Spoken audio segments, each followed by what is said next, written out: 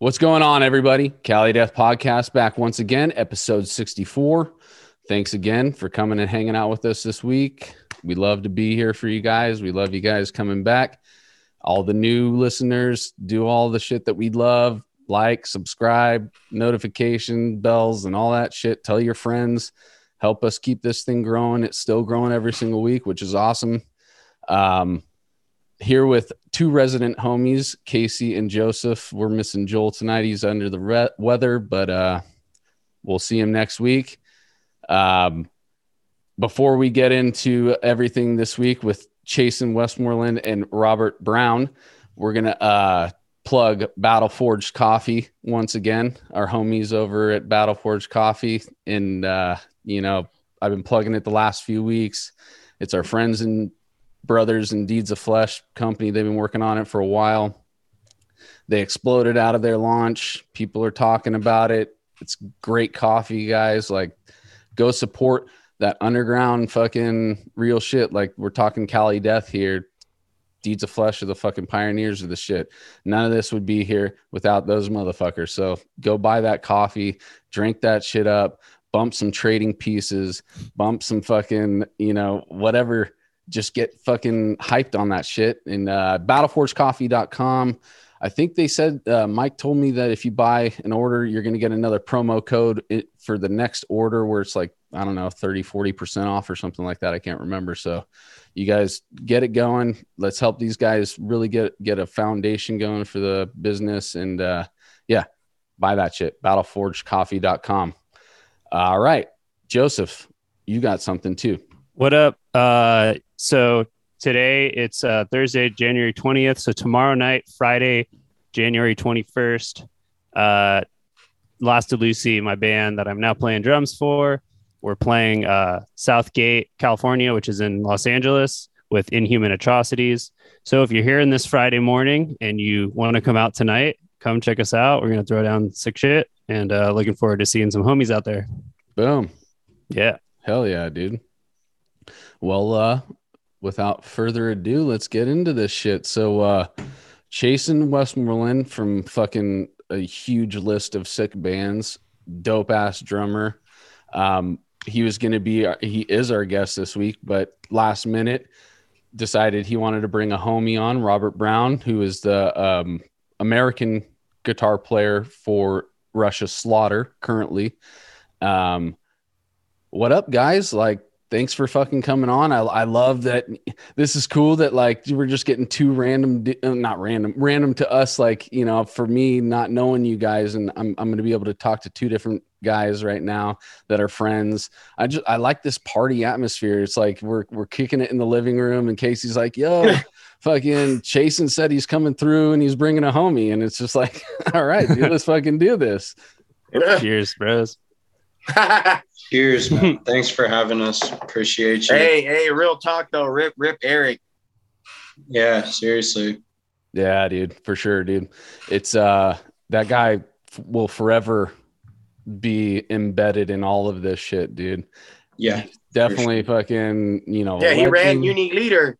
Mm-hmm. He took us out on our first full-length tour, fucking, signed us and introduced us to so many people that are still friends and colleagues today. It's just like that man did a lot for a lot of people, dude. So forever R.I.P. Eric, dude. Yeah. Onward. Yep. Yep. Shit, man. Eric signed my first band. God damn it. Oh, nice. Crazy. Which band was that? It was an older band. It was called So This Is Suffering. It was from Cali. But Eric had hit us up. So as much as people want to roast labels and all that type of shit, I give it to him because he was the first to get my foot in the door with real shit. You know what I'm saying? Getting to tour with bands and shit like that. All that type of shit. I know Chase does too, Deeds of Flesh, all that type stuff. So rip Eric. But anyway, y'all go ahead. Yeah, for sure, dude. Love Eric, dude. So let's jump with Chasen real quick. So Chasen, what's going on, dude? Like how we usually, I told you this pre-pod, wherever you want to take us, dude, like take us as far back as you can, For sure. What was bumping in the living room that made you want to groove when you were a little kid?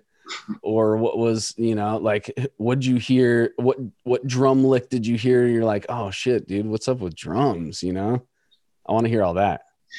Well, it was almost too far back to remember, but I do remember when I was like 3, I would watch my dad play bass on this VHS tape that I had. It was like this ridiculous band with like these really flamboyant vocalists. There was 2 dudes called the Checkmates. So I would watch that all the time and like act like I was playing bass, at first. And then I broke my bass that my dad got me. I tuned it too tight, popped the bridge apparently. So I was like, oh, cool. So drums were the next thing. And like, I just liked it. And my uncle plays drums too. So he was in the band with my dad on the VHS tape. It's hilarious. So they both kind of showed me my very first things, and I would actually jam with the tape.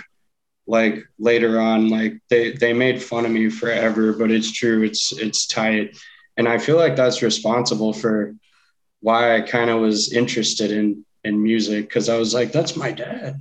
Totally, dude. Yeah, I totally can see it. And it's cool that like it was still a thing for you to want to be able to play along to that tape when you started being able to play your instrument. So it's like that shows how much of an influence that one tape that both your uncle and your dad probably laugh at all the time, but at the same time it dug deep with you at a certain age. I looked it up. Your dad's like a famous professional bass player, right? Depending on like who you ask, I guess. Yeah. Like us, like we're kind of famous, like depending on who you ask, but yeah, he is. He's played with the Four Tops and some other old Motown bands like the Pointer Sisters and like some smooth jazz dudes. So he rips though. He's really good, man. It's killer. Fuck yeah, dude. That Motown is what I say was where I started paying attention. That's tight. My parents playing Motown around the house, and I just like, yeah, these songs are fucking great. But I'm only like, 5 or 6 years old, Yep. So sorry, continue. I feel that. Well, no, man, it just continued on. Like, I remember. When did you get your first kit? I had one when I was 3, 2. Shit. I think there was stuff just around, like if I didn't have my own at that age, I could play another one that was set up that was way too big for me. But I can remember the first time I got like a real drum set that wasn't like a Frankenstein kit. It was when I was 13 and I lived upstairs, and I remember there was like something going on the porch, and I looked out the window and there's like a drum set there. I was like, oh shit. Okay. So my dad popped up and he's like, hey, got you a drum set. So that was the first like decent one. It was a Pearl Export. Like for a 13-year-old or however old I was stoked, man. It was new, it wasn't like a. So you had played for 10 years before you got a set that was like a legit one. You said you've been playing like Franken sets ever up till then. Yeah. Just pieced together stuff. So, all right. I want to know, like, at what age were you actually like ripping, where it was like, and I'm talking about that in between that age of 3 and 13, what you were wanting to play, what you could play really good. And when did you start feeling like, oh, okay, this is actually something I can really do? I just liked it so much that I had always been practicing. And so I would say like 11 or 12, like all surrounding middle school and getting that kit, I knew like a lot of people didn't do this all the time. My friends would just play outside or play video games, and they weren't as lucky as I was to have stuff around like that. So I'll definitely say in middle school, when I got to band class, and I was like, oh, I'm going to play drums for sure. I'm not going to play trumpet. I haven't been doing this whole time for nothing. So I already kind of knew. And even in like 5th grade, I can remember for some reason, vivid memory, that I would say to myself, like, I'm going to go on tour one day, because my dad would be gone for a long ass time sometimes and send postcards and shit. So I still have a box of them. And some of them get me hella emotional, man. Like they'll say like, I hope you get to see the world one day, son. And I'm just like, oh shit, I did. So it's like a crazy full circle thing. Nice. But yeah, definitely middle school. Damn. Well, how often did you jam with your dad? Not enough, man. He's busy as hell. But man, when we do, it's like, it's tight. I've only performed with him like a couple times, but one of the times was at the Palms Casino here in Vegas. And it was like a 7-minute song with a drum solo. And I was like looking at him the whole time, because bassist keeps the time in all music besides metal, I feel like. Unless your bass player is ripping, shout outs to Adam, man. He's like really killer. So it's like not every day that someone's that gnarly on bass and it's loud and you can follow him. Like, play with a lot of good bass players though, but Adam's definitely crushing. But so yeah, man, I never really thought of it that way, dude. So that's how it's looked at, is the bassist is actually keeping time. Yeah, the drummer and the bass player are supposed to be like besties, you know. Yeah, totally. I see that, but I just didn't know that the drummer is following the bassist, when I'm always thinking the bassist following the drummer. Probably vice versa, which is nice to get that, like, the codependence of each other. Sick, dude. Okay, so into middle school, things are starting to get serious. You get the new kit. You must have been like floored by the fact that you had a matching brand new kit, or maybe not brand new, but a kit that's fucking like legit. It was tight.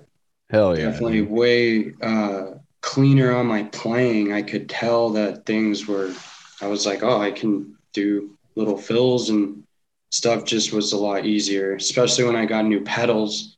I started doing double bass more so when I was 11 or 12, and then I probably got a pedal but what's weird is I can remember I had this really shitty Gibraltar pedal, and it was a double pedal, but I was so young, I wasn't like hitting it, but it was there. And I remember getting a new pedal changed the game too. I got the DW 5000s, and I was like, oh, and I was like doing 16ths now and stuff, and I was picking up little things. So yeah, gear does make a little bit of a difference sometimes. If your gear is so crap that it's like gunked up oil on your center cam, it's like, damn. Totally, dude. But that's what calcifies you as an artist, because you had to go through that first decade with dealing with a kit like that, which you didn't even realize that you were just building up and building up and building up this thing, to where when you finally sat down on something real, you're like, oh shit, I didn't realize like I'm further ahead than I thought I was. Yeah, it was. And then it was like having you're in the hyperbolic chamber on Dragon Ball Z, and you're trying to play drums, and then you come out of it and you get to play drums, and you're like, yeah. Oh, cool. Nice. Yeah. You like a UFC fighter, you trained at high altitudes. Yeah. So I was ready for it. And then Blink 182 was happening at that time. So I was like trying to be Travis Barker, so. How old are you, Chasen, by the way? I never asked you that. Right now, 32. Okay. All right. So Blink 182 is popping off. You're in middle school. Were you in San Diego area at the time? No, Las Vegas always. Okay, but then when you joined up with Burning the Masses later, are they from San Diego area? Yeah. Okay. So that was cool. Jumping ahead then. So what did you do in high school between, that middle school era? I was kind of going to be asking, like, when's this? Did you have bands before? Yeah. When did you find dudes that you started jamming with? That was in middle school a little bit too. I started meeting the people in band class and like having little stupid bands. But yeah, I remember the dude from Panic at the Disco was in our jazz band and he played Whoa. drums really well. Like he Mhm. rips. It was kind of tight, the singer.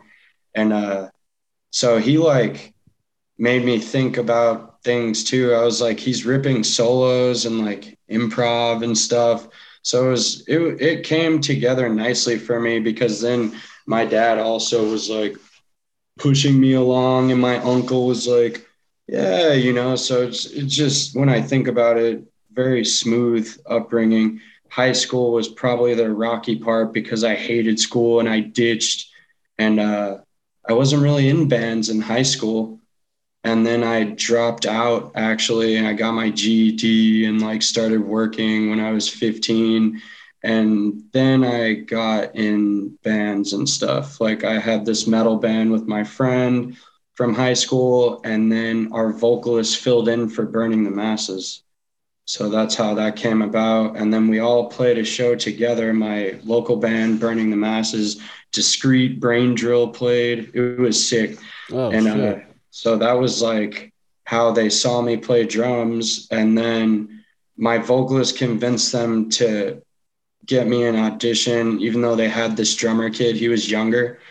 So he would have had like a little tougher time going on tour. So all that happened so perfectly. And they liked this video I sent. And I started doing stuff when I was 19. I'd worked like a couple jobs and then started. So Burning the Masses was like the first legit gig you had gotten, Yeah. and that's at 19. Mm-hmm. Okay. So what was the name of the band that opened up for Burning? The band, my Your local your band, your yeah, your local band. we were called Evade the Swarm. Evade the Swarm, dude. It That's a was funny. sick mid 2000s band name right there. Yeah, it was so like metalcore. Like we were trying Black Dahlia. I think I saw they were at that When We Were Young festival. I think I saw them on the Oh my god. Real quick, reunion. sorry, we stepped over something because it's something that we always like to talk about too. Is the first time you actually heard metal? Like, who introduced it to you, and what was it? So if we get past like Slipknot and System of a Down, I know that's a lot of people's firsts, and that was mine too. But then I heard Black Dahlia, the old Paint It Black cover was the first blast beat that I ever heard. And I was like, this is fucked up. And I was like, I'm gonna hit this. I was like, I have to hit this. Like I can do this. But I was like, I can't do this. But I was like, I can do that. You know what I mean? Like you're scared, but you jump in. Yeah. But yeah, man, it was funny. It was like Black Dahlia, As I Lay Dying, At the Gates, like all from my homie and my band. So there wasn't like a gradual thing. It was just like, boom, here's the fucking in high school. Goods, dude. I just had this dude like dumping CDs on me, and I would just like be on the bus, like, wow. So I had a lot of metalcore when I first started listening to metal. Then I had to track back and go check out like Pantera and, I had heard Metallica obviously, but I remember I didn't even know Pantera songs very well when I first like started hearing metal. So it took a while. I was like a newbie metal person. Well, I mean, it's like you have to have that friend or the older brother or the older brother of the friend that passes it down, dude. And it's like the torch, dude. Yep, it's fun. I'm thankful. Like now I can rip some metal songs, and it's actually really fun genre to play live. It's totally probably the most fun on drums you can get. Like Rob seen me play with like some funny other genre bands, and it's just so it's just not the same. Boring. It's not as hype. No, it's not exciting. It's not just like I don't.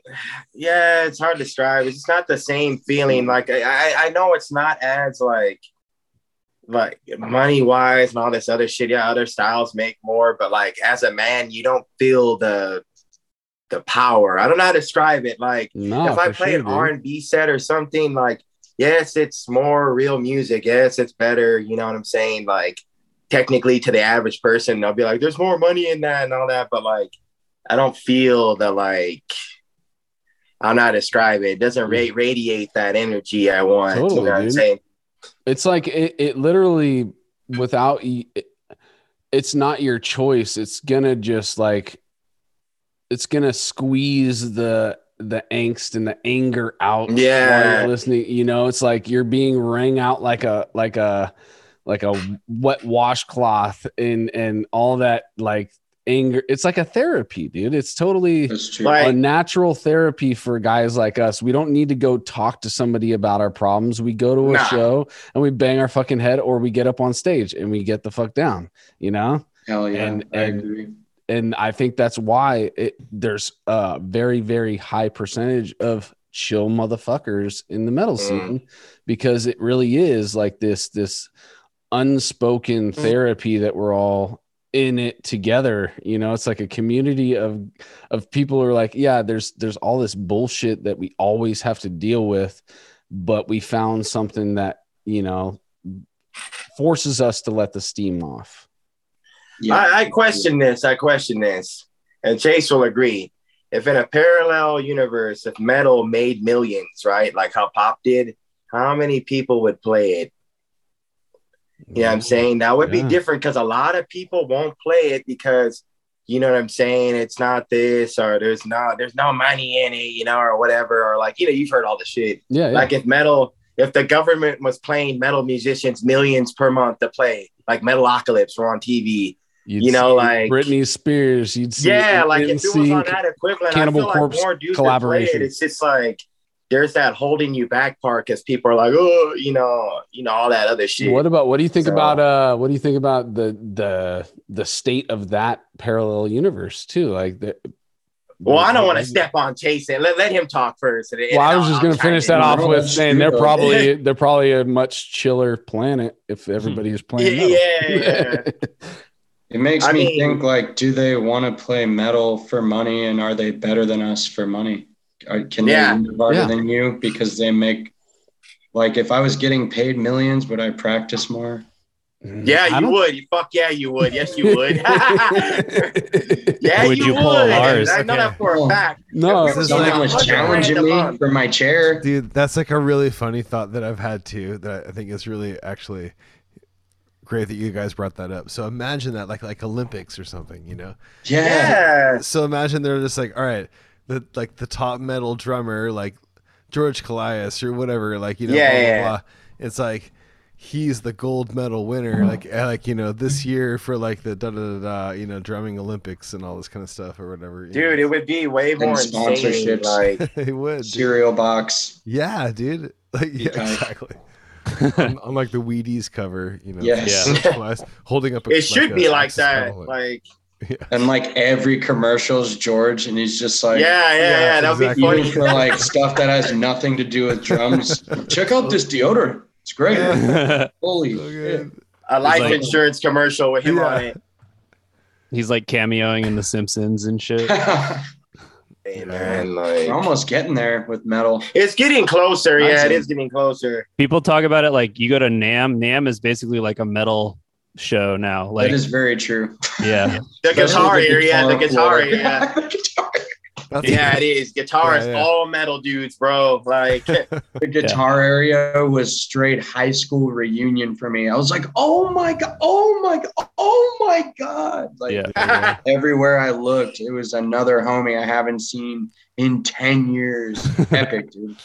Nice. True. Yeah, I met I joined one of my new bands because I met their, you know, the main guitarist at NAMM that year. So that's tight. New bands have started just from meetups at NAMM for sure. Oh, for sure. Especially if everybody's in California. Damn, I'm not even far away. So yeah. Yeah, exactly. In Vegas. Nice, sense. Dude. Do you play guitar too, man? Or like, no. I play keyboard though and do clean. Yeah, he can play guitar a little bit. It comes out. Oh, he's played Meshuggah before. That's the rhythm part. I saw you recently posted something about a solo project, chasing, right? Mm-hmm. Where you did everything. Yeah, That's and really my dad good. plays bass, and I got Rob on too, which is sick really? now. Sick. Wow, dude, nice. Very post prog, very non-metal, but it's fun though. So what's that called again for the listeners? Ghost of the Universe. Yeah. So this is technically a Ghost of the Universe episode we're doing right now. Since you guys are both in it. Dude, that shit's really good. Yeah, I listened to it. We got 2 guys that were involved in it, dude. Is that on like a label or is it? No. Okay. Nice. Completely like self. Nice. I guess we're just trying to DIY it right now. I don't want to. Yeah. Try to shop. It's scary to start your own band nowadays from scratch. It sucks for sure. But yeah, it's hard for the love. So it's Yeah. Yeah, man. I was listening to that and like I just looked on Bandcamp, who's on there, and then I saw it was your dad, and then he like landed this nice like major third slide in on one of the notes, and I'm like, damn, that was sick. Very nice writing, way crazier than I would have had. I didn't even try to do bass parts for the songs. I was immediately knew he would come through at some point. Yeah, that was dope. So your dad plays all the bass on it? Yeah. Oh, fuck, dude, that's so fucking cool, dude. It's tight, dude. Yeah, no, I was emotional watching him record. I was like, well, dude, I would be too, dude. It's like you created something cool. and your dad's helping you, bring it to fruition with his talent, and it's his talent that got you into it in the first place. It's like this whole thing that keeps folding in on itself, And it's super sick, dude. And but let's get back on the timeline a little bit. So Burning the Masses was your first real gig. So take us through that a little bit before and what that takes you to next. So that was like just a lot of touring experience, and we got to go to Europe and stuff for my first time, and toured with some really sick bands back then. Like the last tour I think I can remember was like this Cattle Decapitation one with Sons of Aurelius, which they were super tight. Yeah, that's our homies. Actually carries in Odious now, dude. That's tight. Yeah. Oh, I did see that. That's hella cool. So they all ripped, and so then Burning the Masses kind of got stagnant. Like I remember stopped doing tours. It's kind of my fault. I had I broke these 2 bones right here on the bottom of my fingers, and I couldn't do this Dying Fetus tour in Europe. It sucked. And so then after that, we kind of stopped doing stuff. It sucked. And then pretty sure it was going to be Enfold Darkness next, and Oceano close to that. Those kind of time. And Fallujah 1 tour did with them. So it all just kind of snowballed, Like I would take a little bit of time off and work a job or something, but then get hit up by somebody. So fuck working, it's whack. I remember no point. It's useless. on your Metal Archives page, it's got like 4 bands you played with in 2012 or something like that, dude. It's like pretty impressive. Yeah, I can't even remember what the years were. Yeah, we can't either, dude. Like when you look back on all that shit, like there's been so many people like, you remember this show, that show, and I'm just like, no. How much did I drink? How much did I smoke that night? Like, did we have to leave right after the show? It's what it is. Yeah, it's probably mostly that, dude. It's just like popping in, popping out. You don't make too many deep memories of places, but it's the fans that were at that show that did make those deep memories. So when they hit you up, I want to be able to be like, oh yeah, dude, I remember that place, but I can't ever. You have to try to remember something super specific, like a food spot or something. That's how I remember. I'm like, oh yeah, that fucking this place had wieners and coffee milk in Providence, Rhode Island, and I was like, oh yeah, fucking wieners.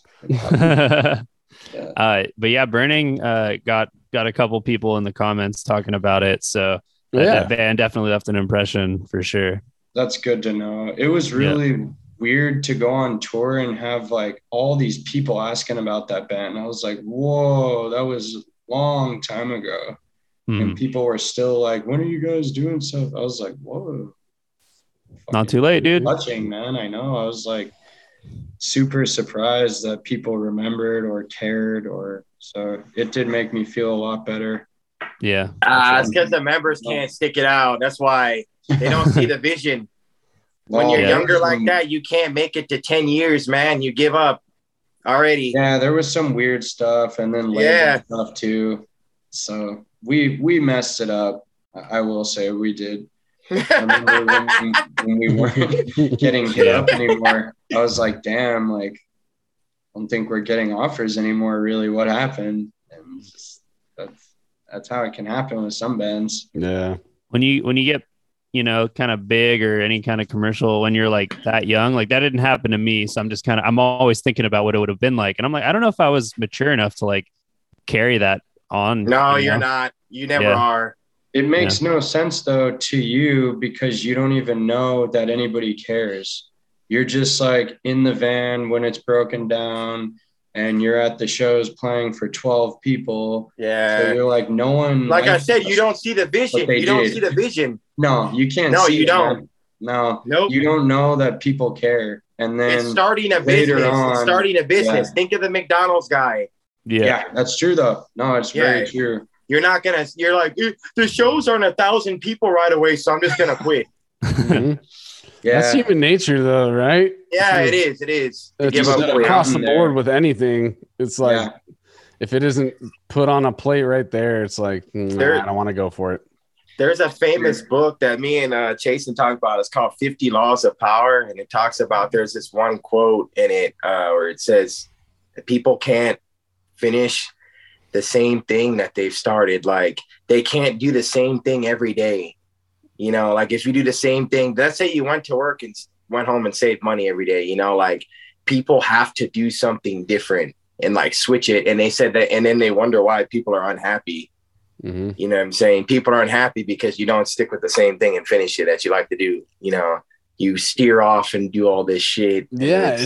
What's funny, it's like, it's in our nature to find a homeostasis where we can coast, but at the same time, our mind and our soul is telling us, no, dude, we're not going to coast right now. Get the fuck up and do something. But it's that inner battle that we're having. And most of the time people just go with the, I ain't going to do shit. Especially, I'll say this much, man, since we're all dudes here, especially as men, you know what I'm saying? Like you deal with stuff in your mind. And then when you're in a band, Jason knows like all these negative thoughts come to quit and like, go work, give up, you know what I'm saying? Your parents, you're this, you're that. All these people just telling you not to do it. So a lot of people give in, and that's what breaks up the band. That's what's broken up a lot of my old bands too. Like, you know, one or two members are like, that's it, I'm done, man. And then it fucks the whole band up. I've even done. I'm done. Yeah. Yeah. See, he's admitting it. See? I'm just like, dude, it's wear and tear on your mental state. But every day is me and Jason figured it out though that's not the way to live. Like being a working man like that forever is not good, because we figured out that, you know, workforce doesn't give a fuck about you. You're just for us. It's not for us, not for everybody, but for average guys like us that are musicians. You know what I'm saying? Like you don't. Yeah, you're not trying to go work for the man anymore. You know, you guys are too talented to not get to, you know, and also you really can't, because you got to be able to drop and get on tour whenever you want. And keep your skill level up. How the fuck do we like be all sick on the instrument, but then we're working 24 hours a day? Very true. 16 hours. We can't. Jason couldn't be sick at doing death metal drums, working a job. Mm-hmm. Oh, but you want him up there playing sick. Yeah, I'm saying, like, when I've toured at my most, when I'm doing back-to-back tours, and I've done a bunch that year, I didn't work. I was broke. I was broke at home and then balling out on tour, you know. You're like, you want to go back on tour because you're like, dude, I'm going to have money again. Let's go. Right.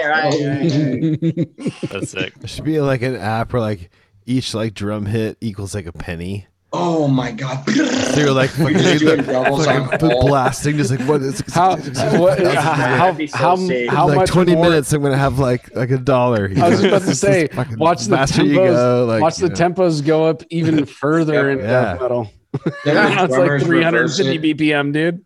Yep. These motherfuckers are getting their pennies. He's all like, dude. there's like some dude on YouTube like spinning his sticks, just like I got like 4 million in Bitcoin, fucking like piling up from 4 million in Bitcoin, dude. That would be amazing. Yeah. What's Well, my damn. tally? What's my pay tonight? How many Yeah, dude. hits did I get? Yeah. Dude, death metal like bands should just all get paid in like Bitcoin now. It turns into this whole thing like Now you guys are Dude, making okay, me so think you- like. Wait, real quick. I was going to say, what is this a Chasen Westmoreland set? How many snare hits would be in that set? That's In a the good vitriol question, set, bro. there's a lot, dude. There's a fucking lot. I saw it. Dude, because I can't do gravity blast, so I do like these fake ones off the cymbal, and right there, I'm like, that's a bunch of hits. yeah. It's like it's a typewriter set, man. It really Yeah, is. dude. I would love to know that number. 'Cause I'm sure it's going to blow my fucking socks off as soon as I see it.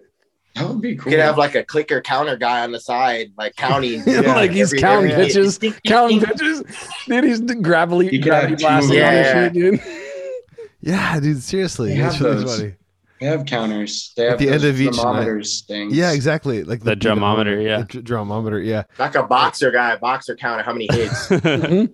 At the I end was of thinking each show, baseball, he's counting pitches and shit. they're like, Yeah. "Oh, you hit That's like, ink, you know, man. Get the thermometer. 900 and blah blah blah base hits, like, you know, you get like a check for, you know, $27." Be tight. And then if you play with Prince, you get more money for less hits. Oh, yeah, So totally. if you dude. do a fill, you get docked. Yeah, yeah. I know exactly. Yeah, yeah. A bonus is a missed snare. You miss Yeah. it on We're like, purpose. Yeah. less is more, literally. Like, Yep. you know, exactly. That's great. Oh shit. Let's get back to the timeline, guys. Well, yeah, I wanted to ask, man. So oh yeah, we got some fan questions too, right? You want to Yeah, squeeze well- one of those in?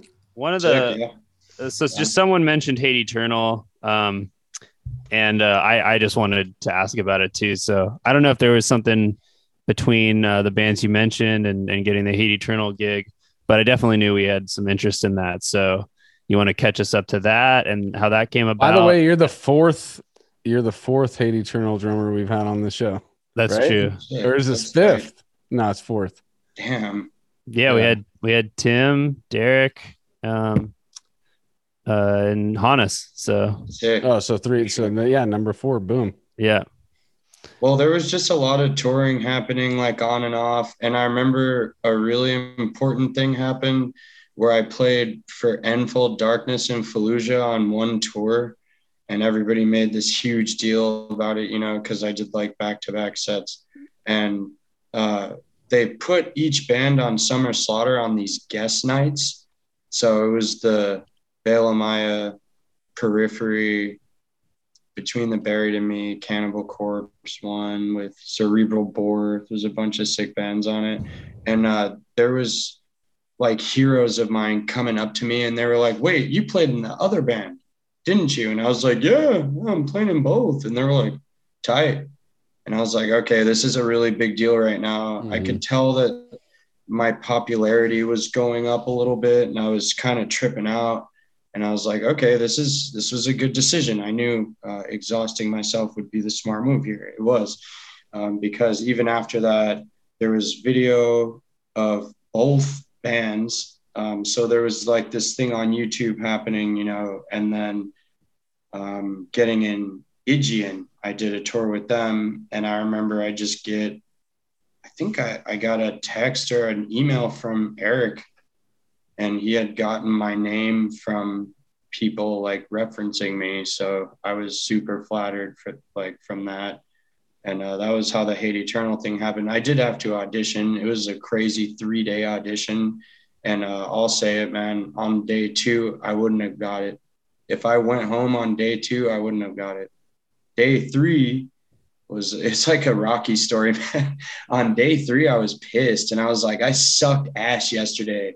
And I know Eric thinks I sucked ass yesterday, so I'm not going to do that today. And I went over this song that I liked and I played it, and Eric was like, well, that's one of the harder songs and you just played it first. And I was like, oh yeah, okay, cool. So that day went a lot better. And at the end of the day, he offered me the spot. And yeah, that was a crazy audition for real. What was the song? Lake Ablaze was the Sick. song that like kind of convinced Eric that I wasn't fucking around, I guess. Mm-hmm. Like he could see like a different energy that day. I guess I probably wasn't as nervous, you know. It was day 3, like we were cool now, chilled a little bit, shook off the jitters. That happens to me a lot. I actually had a bad first day with the Faceless too. My in-ear mix was messed up though. That can fuck you up so bad. Oh yeah, that can fuck you up. What dude. I needed to hear, and there was like weird click accents like that Alex had on there. He likes to have like accented click, and I don't. So once we got stuff kind of more suited to me and how I like it, we played way better.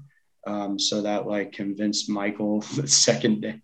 That's funny, man. Yeah, sometimes on my first day, I'm just like in my head or even rusty, whatever it may be. But by the second day, I'm like, oh, hell no, we got to get this. Nice. Let's go. Yeah, I've been there. Let's go. Yeah. Well, that's cool, dude. Because it's like it shows, one, you're a human, and two, you in the face of adversity, you reign supreme. You know, damn, that's you're sick. like, I hope so. no, for real. Like you're faced with an enemy in you're almost yourself, and then you realize, no, dude, that I need to bat this thing down and get it out of the way so I could really shine. And then you do that. Yeah, it's like your emotions up here, and you have to like push that shit. And then afterwards, you can be like, oh shit. But at that moment, you have to like, all right, let's go. That happened with Vitriol. You know, it was some scary shows, and it was Dying Fetus and stuff. And I was like, fuck, some packed nights. And I think I did all right. Some nights where there would be nobody there and I sucked. So it just, you know how it is. You never know. Yeah, I think I'd be annoyed and weird at a dude who didn't have like the first gig jitters, you know? Like, yeah, that would just be weird. You're like, whoa, dude, what are you going to pull later? Right? Yeah. A fucking mass shooting, probably. Well, you going to tell me you don't like strip clubs? Wait a minute. Wait, now we're going to talk about strippers' first dance jitters? Oh, my God. The Vegas kids know about that. Hey, remember Gabe when he screwed us over? This homie I had took so long to get to the strip club this time that me and Rob spent too much money. Because the longer you're in there, the more drinks you have to have, and the more dances you have to get. It's a matter of time. That's a bad time. Being in Vegas, dude, you gotta you're dancing with the devil constantly. Yeah. Strong dudes right here, man. I mean, I go there for 2 days, dude, and I come home broke and fucking feeling like I got hit by a fucking train. Welcome to we my have to be weekends. We have to be like Habib. Yeah, dude. You can't do anything. It's like, don't, dude. Just stay home. Stay home, man. Right now. Yeah, it'd be crazy to be out there all the time, man. That's probably what it is. Everybody who's out there all the time stays the fuck away from that shit because they know what could happen if they keep going. Yeah, they'll get sucked in. You'll watch the people that don't stay away and they gamble a lot in particular, and you're like, damn, you just blew your whole rent check, dude. Yeah. I seen that. I'm like, there's that trippy mentality of like, it's cool. Next check. I'm gonna do it. Seriously. Time, you know? And then they do it the next time. It's like, yeah. That's why all those fucking places are living. All those casinos are lavish because everybody's giving up their money, dude. Yep. And I literally the last two times I went to Vegas, I didn't put a fucking dime in a machine. I didn't sit down at any fucking tables, bro. And I had the best time both fucking times, dude. Because I just was like, yo, I'm gonna eat my way through Vegas. I'm gonna go see some sick shows, and I'm gonna just drink it up and have fun with the people that I'm with. Yep, that's it. Yeah, gambling ain't that hype. It's all right. Like you do I felt it, dude. And that's it. I've had that one time where I was like killing it on the roulette table, right? You know, but it's like that's the one time. That's it. Damn, I've it's never the first even had time that. Luck too. It's the first time luck, and you stop. Yeah. Beginner's luck, or it's on your birthday and you go for it more. I don't know. No, it was like 2 a.m. and nobody else was sitting at that table with me, dude. And I was betting black, and I was betting the middle row, which has got the most black. So you get 2-1 on that middle, and then you get the even money on your color. And I do both those bets at the same time, dude. And there was 13 blacks in a row. Holy shit. 13 blacks in a row, dude. Yeah, that's beginner's luck. That's beginner's luck. Dude, 100%. It was. I turned $50 into $1,000, bro. Yep. No, I'm telling you, beginner's luck. It happened to me with blackjack. It was just me and the dealer, and we're both looking at each other like what this is crazy, dude. The 9th black in a row, and we're like, I'm still going black, and it's just it just kept on. And then the last one, I lost 100, and I was like, I'm out. Yeah. Still walked away with $1,000 though, dude. I was like, fuck, dude, but never again. Never again. There you go. Don't. Yeah. That's sick. I have a $3 net win total from my Vegas gambling, which was 2 times. And I'm gonna just live with that. $3 ahead. I don't ever need to go back. So but one thing crazy about going to Vegas now is we're all in California and nothing's being built around here. Then you go to Vegas or Phoenix and there's all these big projects outside the city building out, and I'm just like, whoa, that's crazy. What is it like to be somewhere that's growing? I don't know what that's like. See a time lapse because it's yeah, it's pretty crazy how big it's getting. Yep, in all directions. I feel like, dude, and to see bands come and go here. Mm-hmm. Yeah.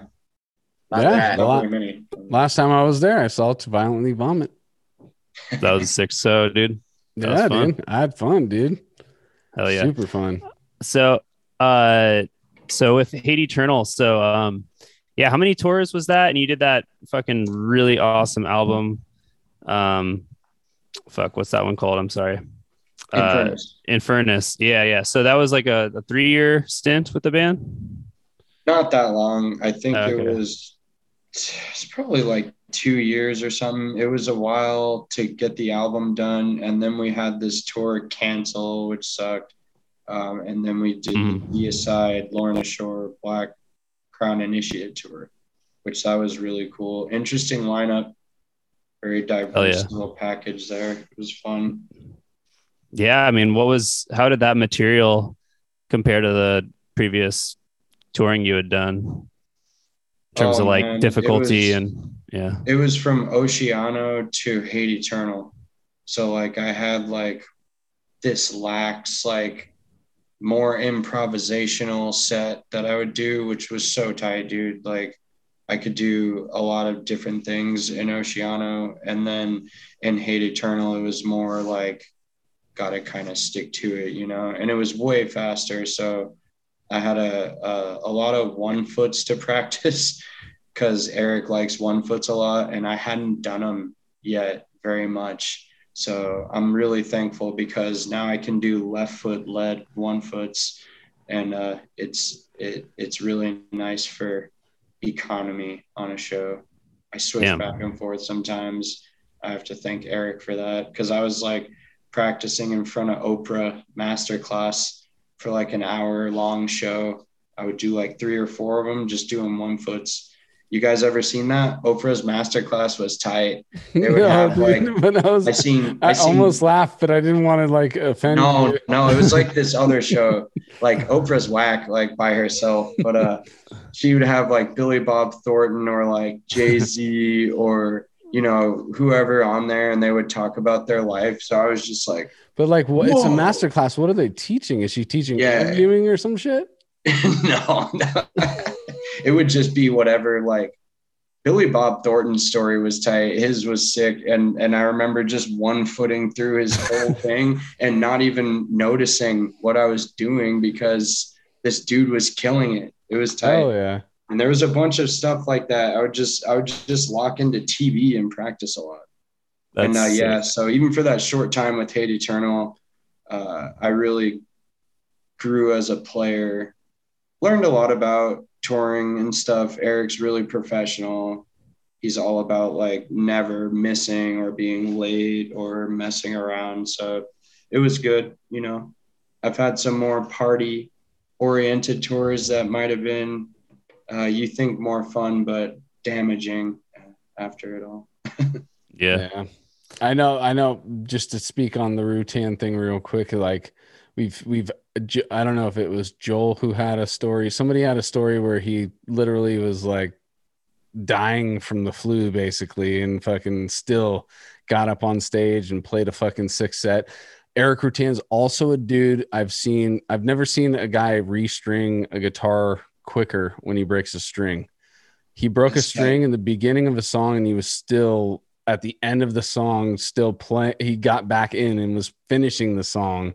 That's how fast he restring and tuned up. So yeah, just kudos to Eric. And of course that just shows how pro he is. And you were just saying how pro he is. So I just wanted to add he that. really is. Yeah. He did not mess around. Like I feel like, don't quote me, but I feel like we were never late on that tour. I don't know, maybe on a freak accident day or something, but no, man, they didn't mess around.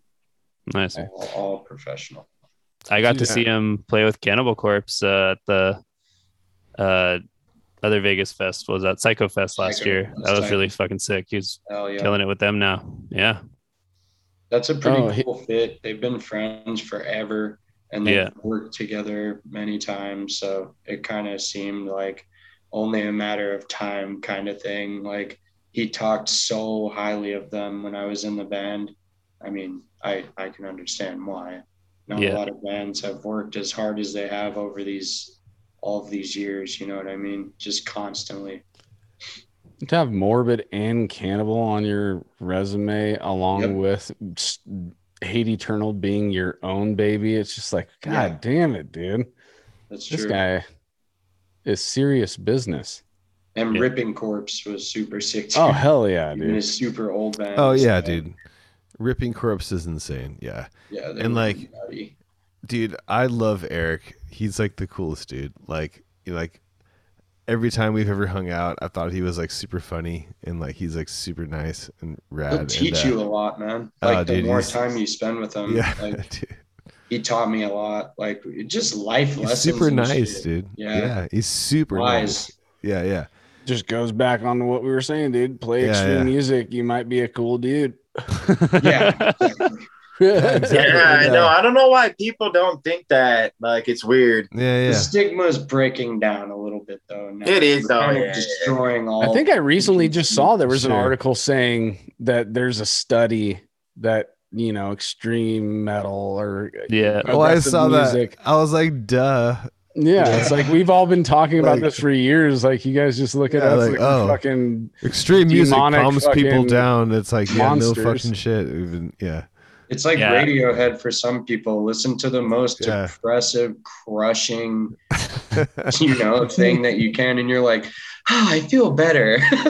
Yeah, totally. Yeah, I'm a very happy dude, and I like to listen to sad music too. Me too, man. Yeah, I really like fucking somber, melancholy sounding shit, dude. Yeah, I'm a happy dude. It's That's just true. Like maybe it's like it's just like there's certain. I'm just gonna fucking say what I was saying earlier. We have certain things that we need to get out, and then we get it out through that. That's I mean, to me too, I just like the instruments. Like when I'm listening to these crazy bands, like I mean, I don't know if Chase does that, but for me, I usually not so much. I focus on the vocals. I more just listen to the guitar and the drums, like what they're doing, and like I can hear all the weird, crazy shit they're doing in the song. And I'm like, okay, that's sick. And I'll be like, nah, I didn't like that part or something. Like, I feel like other people, when they listen to metal, they're probably just liking the whole song. You know what I mean? Like the vocals, the parts, all that type of shit. But I mean, I feel like you'll go through like a song. You'll go through a song and listen to you'll pay attention to the drums only on that song. You know, I'm saying both, like drums and guitar, because I play guitar. Yeah, but I was just saying this is like me just tying into what you said. This is how I would do it too. Like if I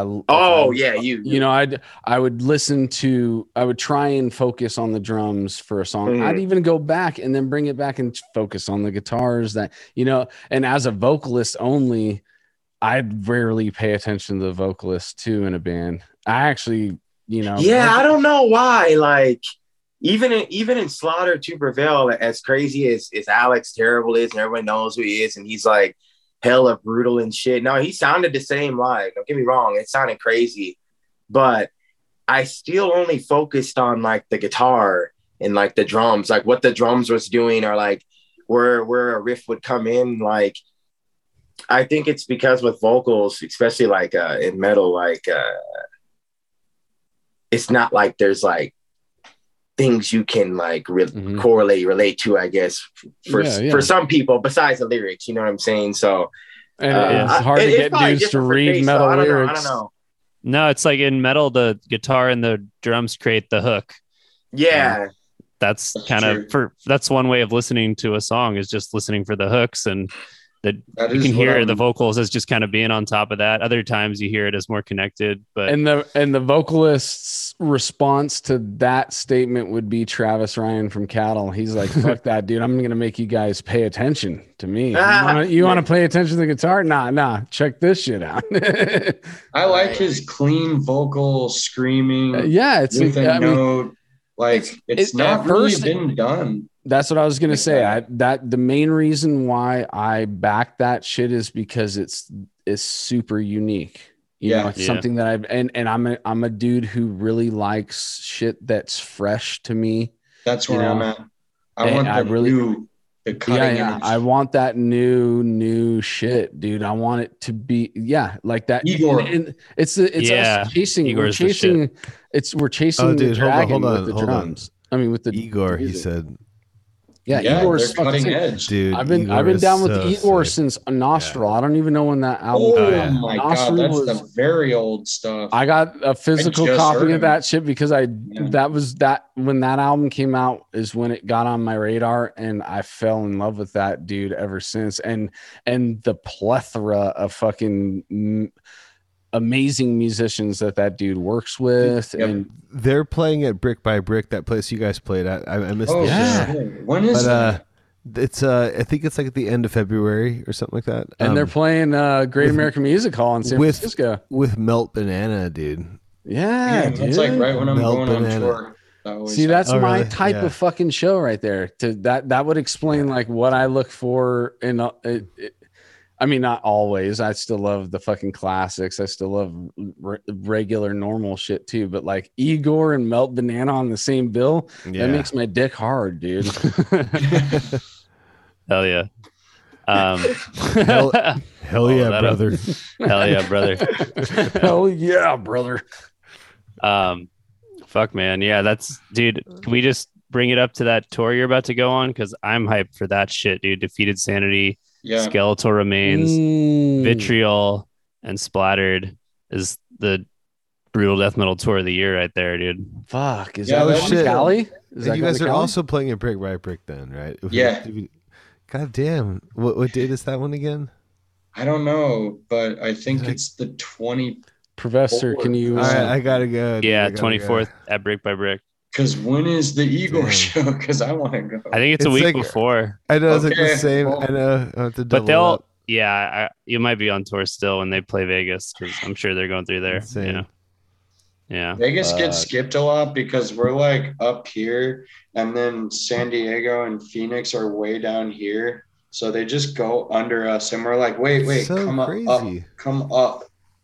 It's like 5 hours into the. You would think Vegas is better than both of the other options than San Diego. Phoenix. Sometimes. San Diego kind of Really? slays us, man. I feel Really? like. Okay, cool. Yeah. Well, right on, because I live down here. So yeah. Hey, man, San Diego on this last tour was really sick. That was a headliner for Vitriol, and it was Really? it wasn't some sold out thing or something, but there was a lot of people there, and I was just like, California, fuck yeah. Mhm. Cool. In Long Beach, Yeah. Slade. California No. love, dude. It's always Yep. it's got the love for us. The coasts really have the love. I don't know, That's true. but That is still, true. Cali is like. There's a lot of pockets where you go there, you're going to be stoked because people are Yeah. going to come out. You know.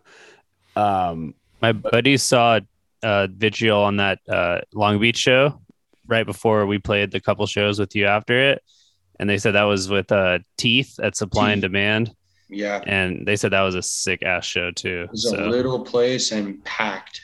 I couldn't walk. I was like, this is fucking sick, man. Like, I love those small venues that are packed to the brim where everybody. Yeah. It's just like you're forced to catch Mhm. the energy. That's Yeah, what it that's is, true. dude. You're like you can't avoid it. yep, Yeah. Dude, playing a Yeah, sick. it's thicker than a small- big stage sometimes. I know, right? half empty. Yeah. Totally. Like playing like a packed like venue, just everyone's all into it. Like a small little place, just packed. It's so sick. Just Yep. I mean, I'm gonna be honest. Like, if I had a choice, and this is really scumbag to say, like, I almost preferred like the shittier tours I did in the van when it'd be like those venues where we had like the tables, you know, like the fold out tables on the side, the merch, and like Yeah. there's, you know, they'd be packed out in a little venue. Like, that shit was way more fun than when I got to the bigger shit. I don't know why. Because I guess you could I just, know, you dude. know, Like that 160 to 200 where the capacity of that that's the capacity of the venue, and everybody came out that night.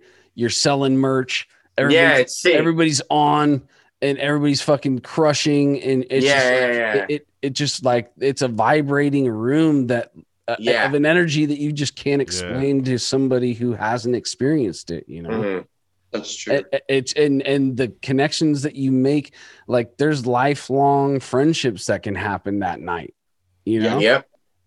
oh for And sure. yeah, I miss it a lot, dude. You know, I haven't been to a fucking good show in a long time because of all the bullshit. But Mm. you know, it's like with the Bay Area scene too. There's like the venues keep dropping off. So ever since the Pound closed, like shit's been kind of like, you know, not as good in the Bay, and the Bay gets skipped as well, dude. Yeah. You know, so like Frisco used to be a hot spot, and now it's hard for underground to get into Frisco, and you know, I don't know. Yeah.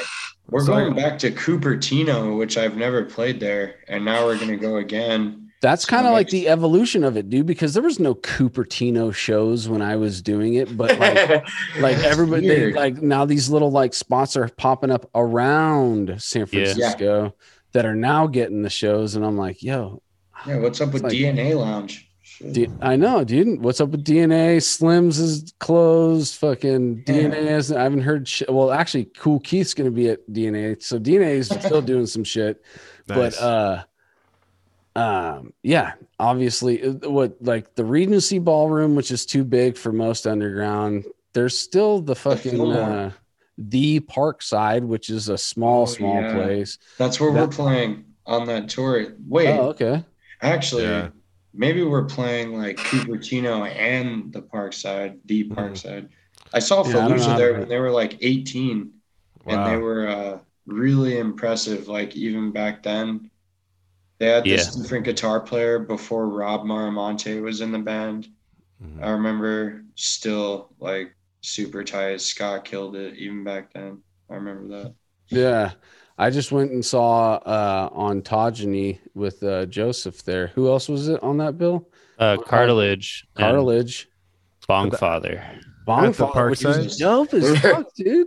Bongfather Yeah. was fucking sick, dude. Bongfather was a stoner metal band that had like chicks all the front row just dancing. You're just like, whoa, this is strange. That rules. Like Hey, I'm chicks down. dancing That at a sounds metal show. Like, Yeah. It Sounds was like terror. it was a cool venue.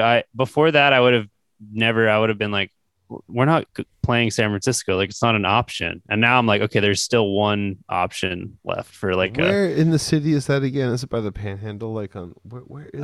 Don't tell me. You just tell the Uber driver to take you there, dude. And the Parkside. Where is it again? again? Will drop you off. I can't remember, dude. It's been years since I've been to there. Google that. Yeah, I drove there. Like, where in the city? I have a feeling there's like a park right across the street or some shit. It's not Upper Haight.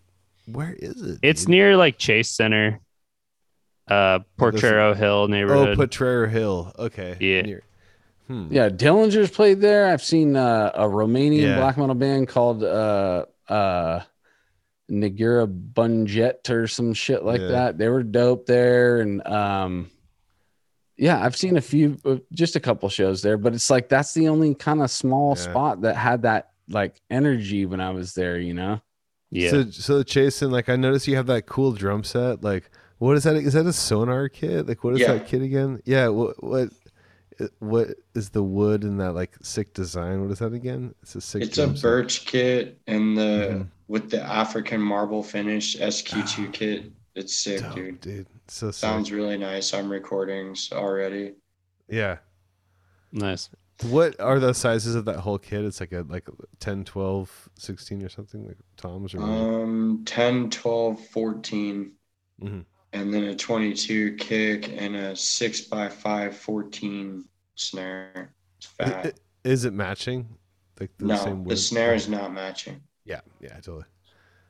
It sounds really good. Casey, anybody chime in on this, because now here's the part where the dummy asks a question because he doesn't know anything about drums. Birch wood, right? That's the wood you're talking about that it's made of. So your clear kit is made of what, Casey? Well, clear wood, dude. Just kidding. It's made of acrylic, like as in like, like clear. And that obviously plastic. Changes the sound. So what does it do being acrylic versus wood is like the standard style for drums, like, and it's like all these different woods have different things, and birch versus like maple and then blends of all that kind of stuff. I know, and I wanted to know what throwing acrylic in the mix does. Does it mimic a certain wood? No, or really. Does it have its own sound too? Yeah, it has its own sound. It's different, It's a good question. No, you can see it behind me. This is our practice space that I'm at. That's his kit, right? Yeah. Got the amp really sick back there. Yeah, feels good, man. It sounds really dope. So I saw you is like a tacky. My bad. And the acrylic sounds pretty punchy too. But what were you gonna say, Joseph? Sorry. Oh yeah, no, I was interrupting just to say I saw you murder that kit 2 nights in a row. So when I realized that was the same kit, I'm like, holy shit, that's sick.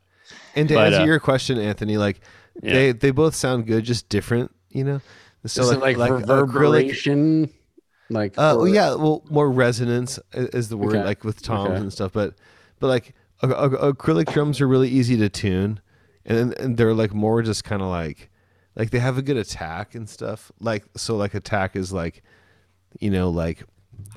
how fast. Like if you're going fast, you can hear like the hits, like that's like attack, Okay. So if you think of like rototoms or like a acrylic, I don't know, it's like it's got more of like attack to it, Nice. Or octobonds. What are those things called? Octobonds, whatever. Yeah. Those are cool. Yeah. Pink Floyd, fucking time. But wood has more warmth to it, so it's like a different sound. So exactly. It's like it's just they all sound good. Basically, it's just different. Mm-hmm.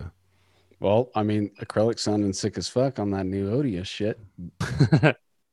It's true, and the new Transcend the Realm. It's good. It's good for metal. Derek Roddy has that kit.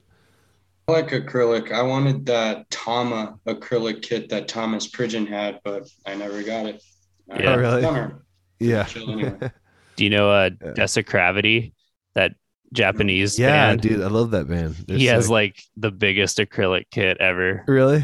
It's so sick. Yeah, it's like an 18 piece with like what kind of brand? The octaves and everything. That's a good question. I don't know. It might be a DW also. Yeah, it's really sick. But yeah, dude, just I don't know.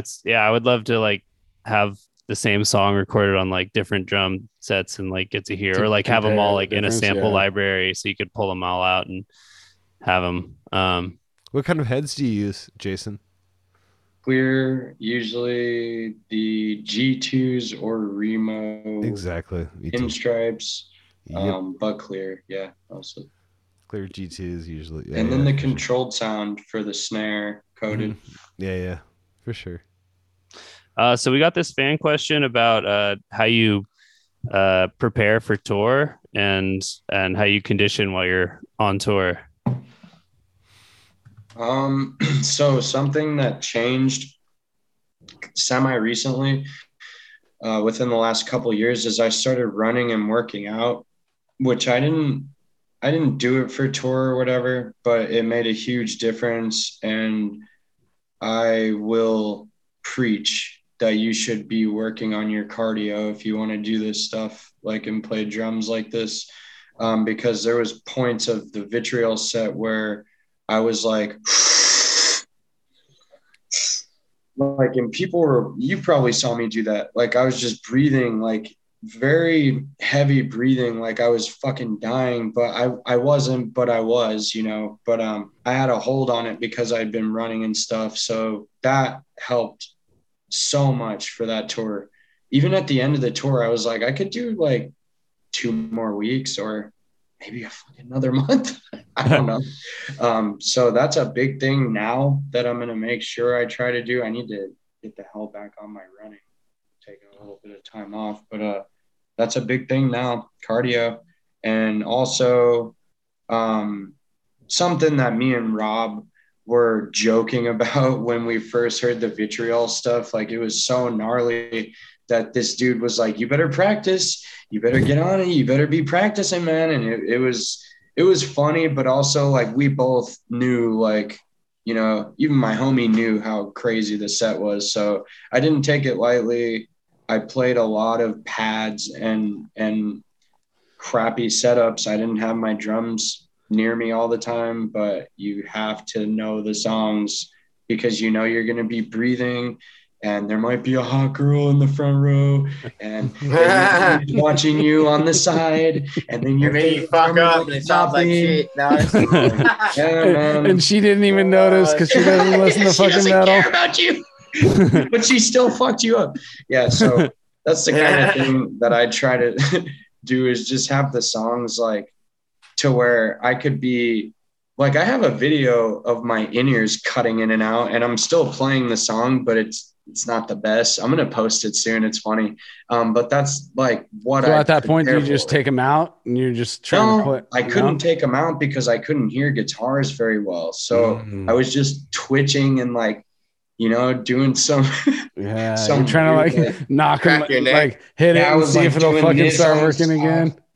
I was doing the Fresh Prince of Bel-Air, like about to fight somebody, Nice. So that I couldn't take them out though. And I don't know, I had this like hope that it would cut back in, and it did.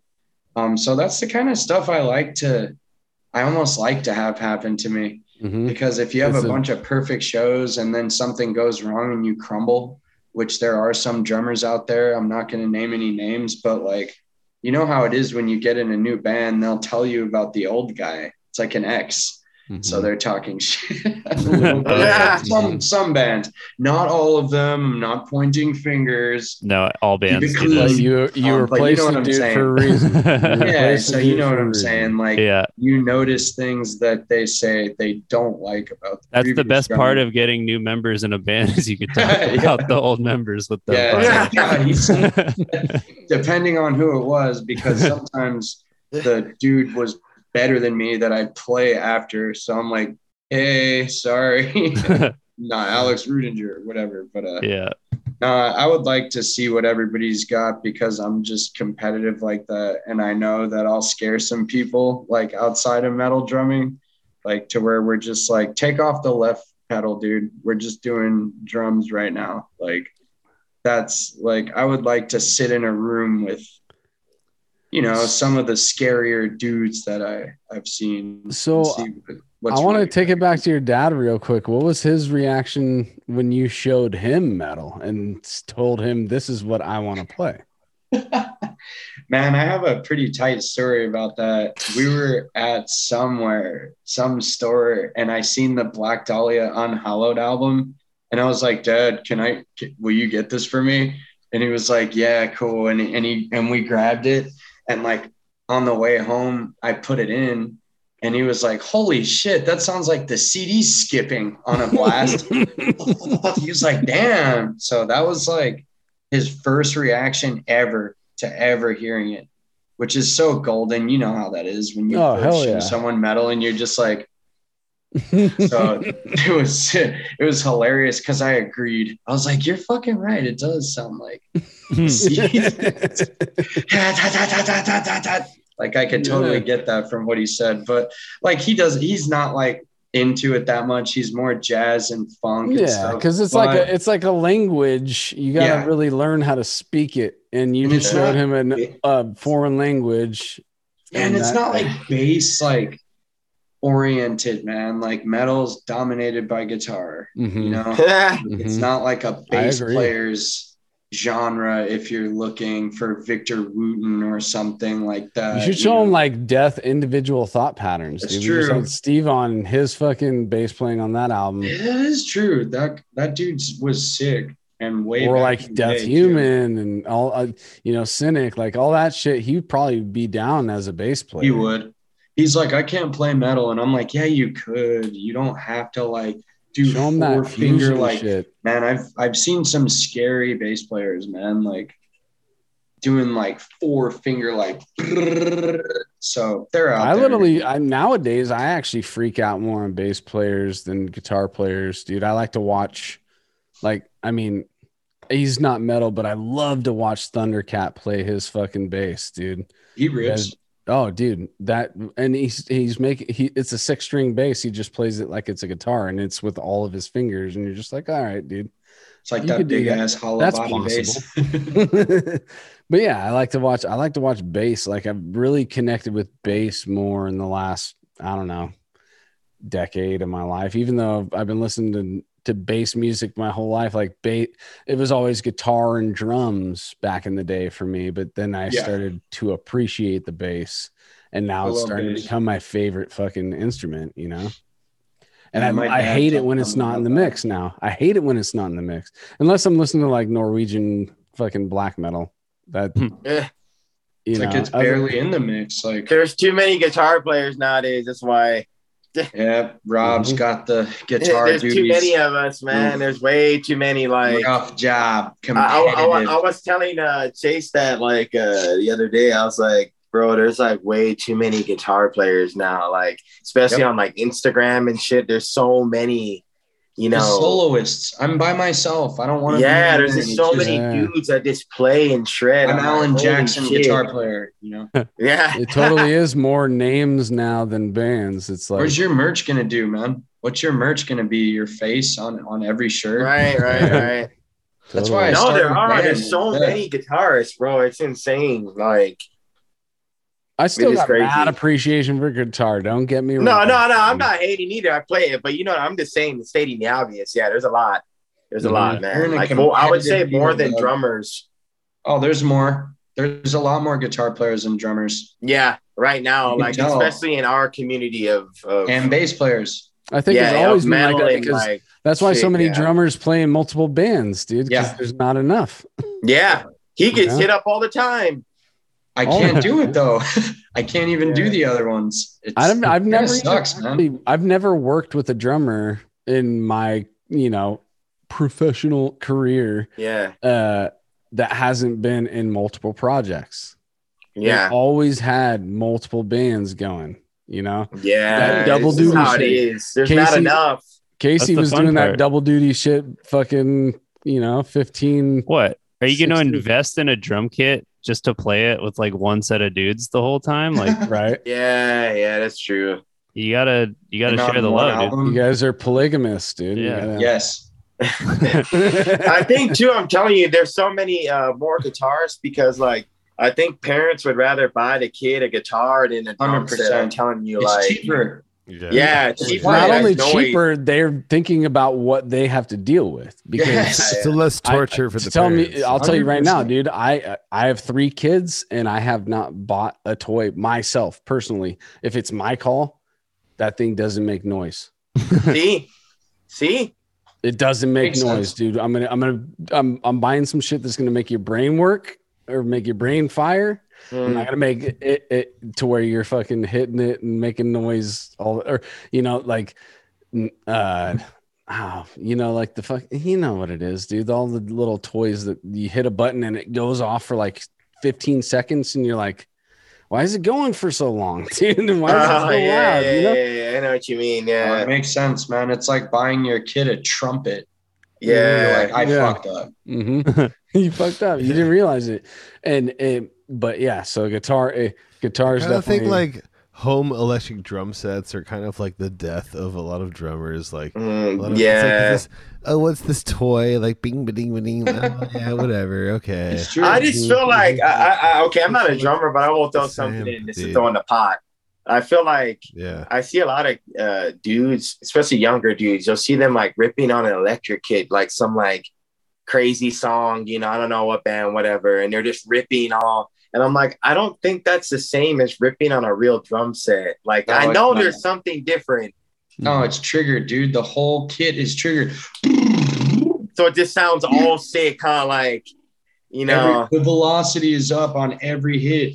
Yeah. It doesn't sound anything like when you play a snare drum that hasn't really been tuned up and you don't know how to tune it. And then the toms that you don't really tune that well, and then you don't hit them very hard. Yeah. You have yourself a very quiet drummer. Like a jazz drummer would never survive on a kit like that because of ghost notes and various, not dynamic and strength that they use. Well, okay, so a jazz drummer gets resonance out of the toms in a different way.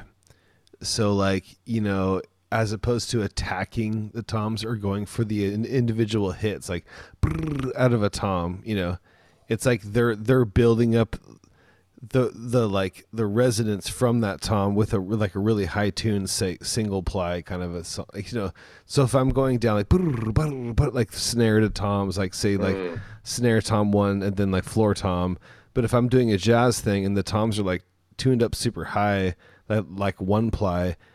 Like they're resonating, like creating that sound. It's like as opposed to like Metallica kind of toms where you got like 2 ply like or whatever tuned lower, and you're trying to get the like individual attack hits. It's like a different kind of like sound from the toms. So it's that's technical, man. That's some It's our acoustic versus electric. Exactly. We're doing electric on metal, and then if you like I said, it's like taking my amp away. If I had no distortion or something, they do a totally opposite inverted approach to what we do, and they use color instead of like just sheer volume, as in amount of notes and hits. They're trying to create something tasteful and creative, and they're doing so much improv. That's what metal's missing, man. We all should be doing like solo, your turn, Robert, solo. I agree, dude, because we've been talking about death metal improv like lately on the podcast, and there's like some bands that have done it, and I was doing it like with Diego and some other people like in Joseph, and we've been doing it for the last like year or two, but I think it's the new revolution, like as far as like a side thing is like the death metal improv thing. And like, I mean, all of us, like, I don't know about you guys, but like, I mean, back in the day when I played in Decrepit, like Matt and I, like or Dan and all of us, we would just like start band practice and just do improv for like 20, 30 minutes and just and then warm up. Like, we've been like fucking around for 40 minutes. Yeah. And some sick shit would come out, right? Dude, we've said this. That's why bands. That's why bands, I mean, I'm not going to say every band, again, we're not trying to roast, but it's like, that's why certain bands nowadays aren't like sick, I would say, or like how they used to be. Cause I feel like now it's all written on the computer, Guitar Pro, that type of shit. So like you're not playing it in the room. And me and him even say that, like, that's why the songs won't even sound the same live, you know, for a lot of these bands, because you're writing this insane shit on the computer and you have all this like EQs and, you know, preciseness and all this shit like that. And then like you play it in a room and it sounds nothing like that, opposed to, like you were saying, Decrepit Birth, you're just jamming in the room and then the songs are sick because you can actually just like play them. And then it would sound the same in the room. Yeah. You would be at the band practice and be like, right? Yeah, exactly. Yeah. Mm-hmm. That's a thing that we hit on so much, dudes, is that flow state, and everybody in that flow state at the same time, and everybody realizes they're in that flow state together, and it becomes this like unstoppable thing for however many milliseconds it could be. You know, it could be multiple seconds, minutes too, but like just hitting those little pockets where everybody feels this wave that they all caught.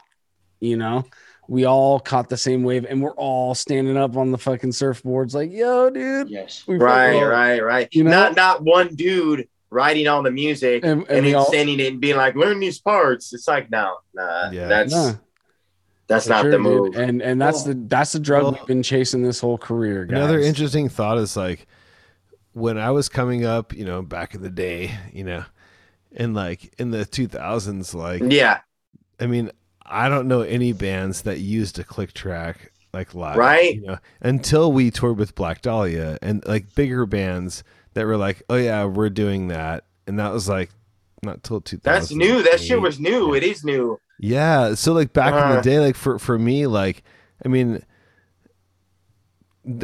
hearing stories of bands, but also like me playing in bands, like I don't know, like doing shows in the 2000, 2001, post that, like nobody used to click live. Like it wasn't like even a thing that anybody did, or like only a bigger band would do something like that. You know, people couldn't afford that. You know how much those in-ears. Yeah, it was expensive. And the technology back then, exactly. It was like, what? How are you gonna do that? Like we just had amps and the drums over there. Exactly. Yeah. Right. And it was like a briefcase for your guys' triggers back then too. I'm sure the modules and all that shit have shrinked. Yeah. I had to sell my keyboard from high school to get the DM5, the Alesis DM5, because back then that's all there was. And it was like a one rack unit just to get that one trigger sample, like that, like, you know, the.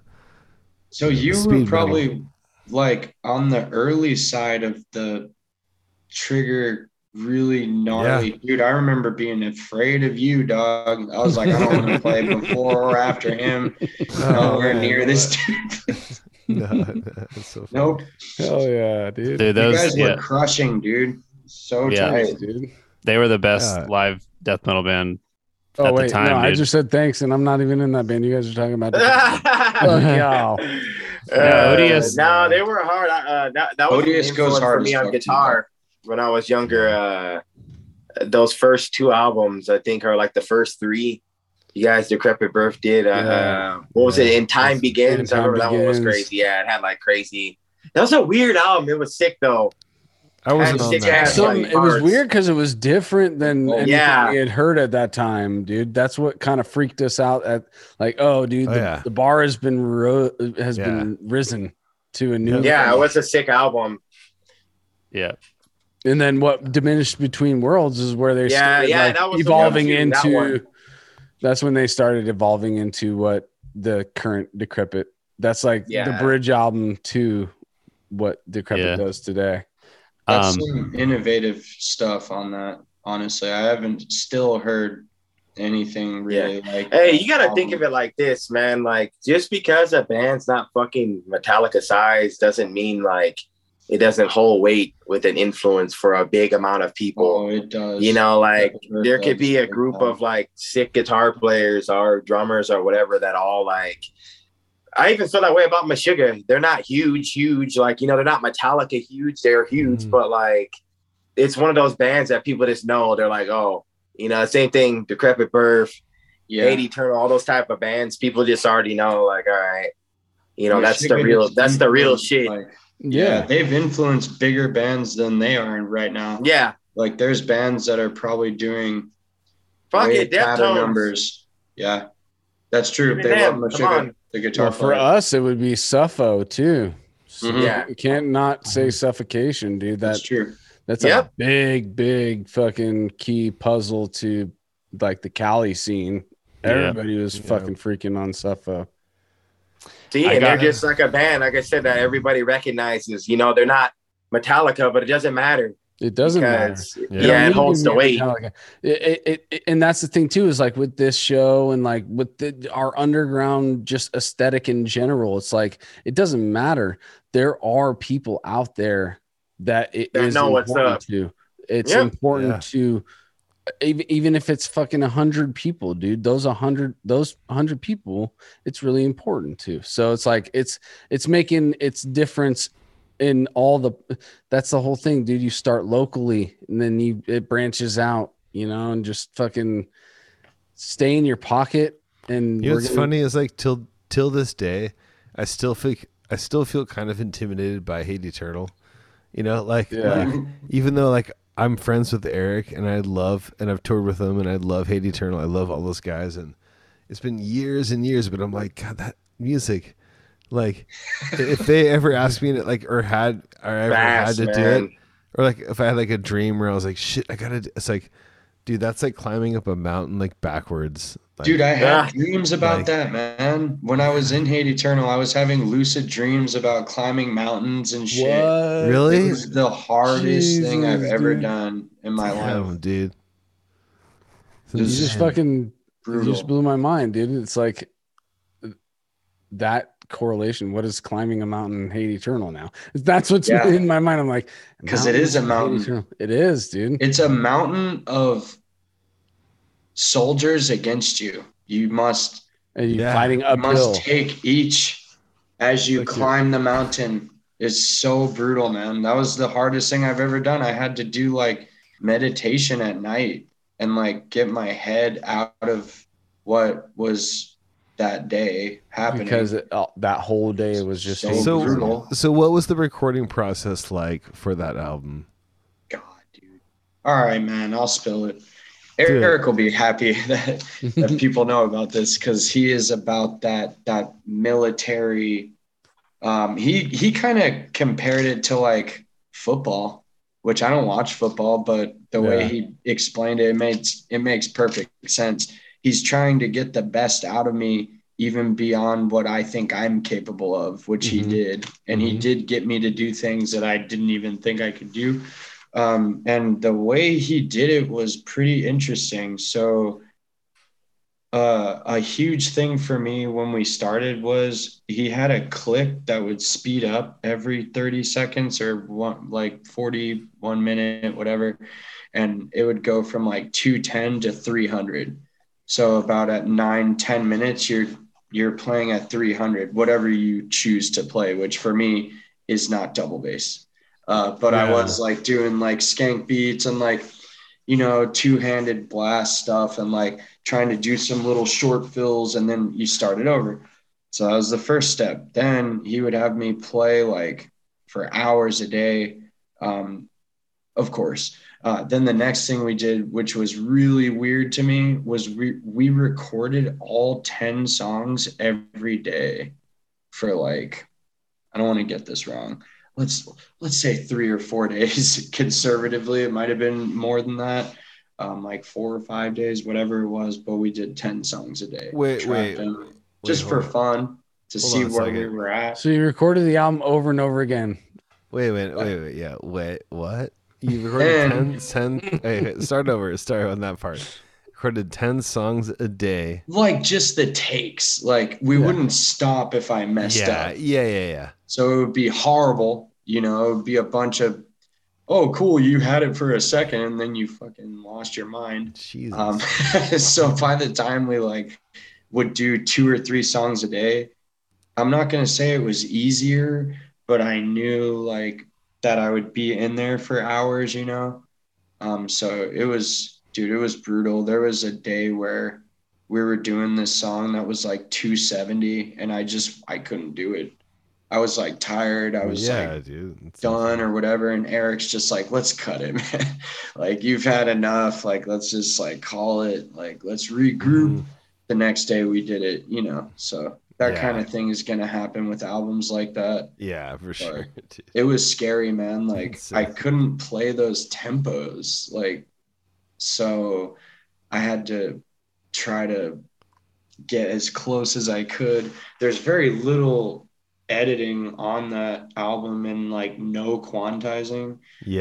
So it's very real, and you can hear struggle and you know, but failure. That's what I love about it, dude. That's what I love about like we've always talked about this, like the human sounding shit's gonna grab my ear and I'm gonna connect with it quicker naturally. You know, it's not that I don't like the quantized fucking perfect sounding shit, but when it is human and I naturally pick up on the fact that it's human, it makes me listen more. Yeah. You know, because it's like a war, man, and someone did that. Yeah, totally, dude. And I'm listening to your battle. I'm listening to your fucking battle to get that shit done. It's like blood and sweat and tears. Like, not gonna say I was fucking crying, but you know what I mean. Like, those nights were the turmoil. Yeah, it was weird because I wasn't smoking as much weed. So like, you start dreaming crazy when you don't smoke or drink before I'll bed. attest to that for sure. Yeah, so it was like another existence, man. Like, I was listening to this same book every night over and over called The Active Side of Infinity. Carlos Castaneda book, super sick, about like a shaman teaching this dude who was what was he? He was like studying the origins of humans, you know what I mean? And like, is it fiction or nonfiction? That's the cool thing about this book, is like, it can be argued because the guy will say things during trips. So he's doing peyote with the shaman. And so people are like, that's not real. No one can turn into a cloud type thing. And, but that's what he saw. So it's pretty tight. I would say that it's half and half. It's probably, you know, some truth. And so it's real accounts from a dude who had a serious journey. Yeah. So that actually makes sense. It goes with my dreaming, you know, because it was like this, like, he was like searching and seeking and learning and evolving through the book. And that was what was happening to me as a drummer and as a person. I mean, going like and doing something like that, it changes you in a good way. It makes you reflect and realize what you've done, which was nothing light. And sometimes I'm just like, oh, it wasn't that brutal. But then I'm like, no, that was fucking brutal. Like, and I like that, because an album shouldn't be easy. You shouldn't blow through an album and you're just like, oh, that was it. No, that would be disturbing. Even with the Ghost of the Universe album, which this is not metal, but it still takes a lot of effort for me to play those keyboard parts. The drum parts are more flow state. I get really high and just do what I want to do. And the vocal parts are like that too. But yeah, man, that was one of the best experiences I could have ever had, because Eric taught me so much, man. There was late night talks like about like Morbid Angel tours when he was on tour with Pantera and fucking Motorhead. Yeah, dude. And there's just endless crazy philosophical banter going back and forth, like, because what we did was something great those days. So after, you know, we're chilling back and like, damn, man, just start really talking about life. It's tight. Eric's a good dude to chill with. He'll teach you something. Eric is a really good dude. I love that guy. He's super. Me too, man. And I hope that, you know, we grow to, I mean, we already are technically, but I'm just saying, like, grow to be dudes that pass down knowledge. You know, this is what we've been through, you know. And if I ever get into that position where somebody seeks advice or whatever, like, that's exactly what I would want to be is somebody who could be remembered as somebody who taught that person something, you know? We're small versions of it. I could say that right now. Like on the last tour I did, it was apparent that like I've gotten older, and what we did back then when we were 22, 10 years ago, has made an impact, because there was a lot of people coming up to me talking about, like, not even just my band, but other bands from back then.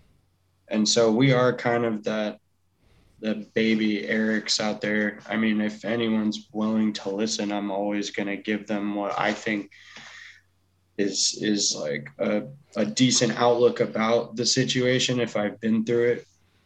So I like it when people, and it's because we had the positive mentors that we're talking about right now. Mhm. The mentor, you can take it how you want it. It could be tough, and I played football, so I know what a coach is like. Yeah. But you still look back on that coach in hindsight, like that dude toughened me up and taught me certain lessons that actually are key. That's exactly Eric. Yeah, Exactly. dude. And that's what it is, dude. And in the moment, certain times you might look at that guy as a fucking asshole. And I'm not saying that Eric was or maybe he was or not, but I'm just saying that coach that I'm talking about, my coach that I'm talking about specifically was fucking intense too, dude. Yeah. And there was times where I'd be like, oh, fuck this fucking guy, dude. But in hindsight, I love it.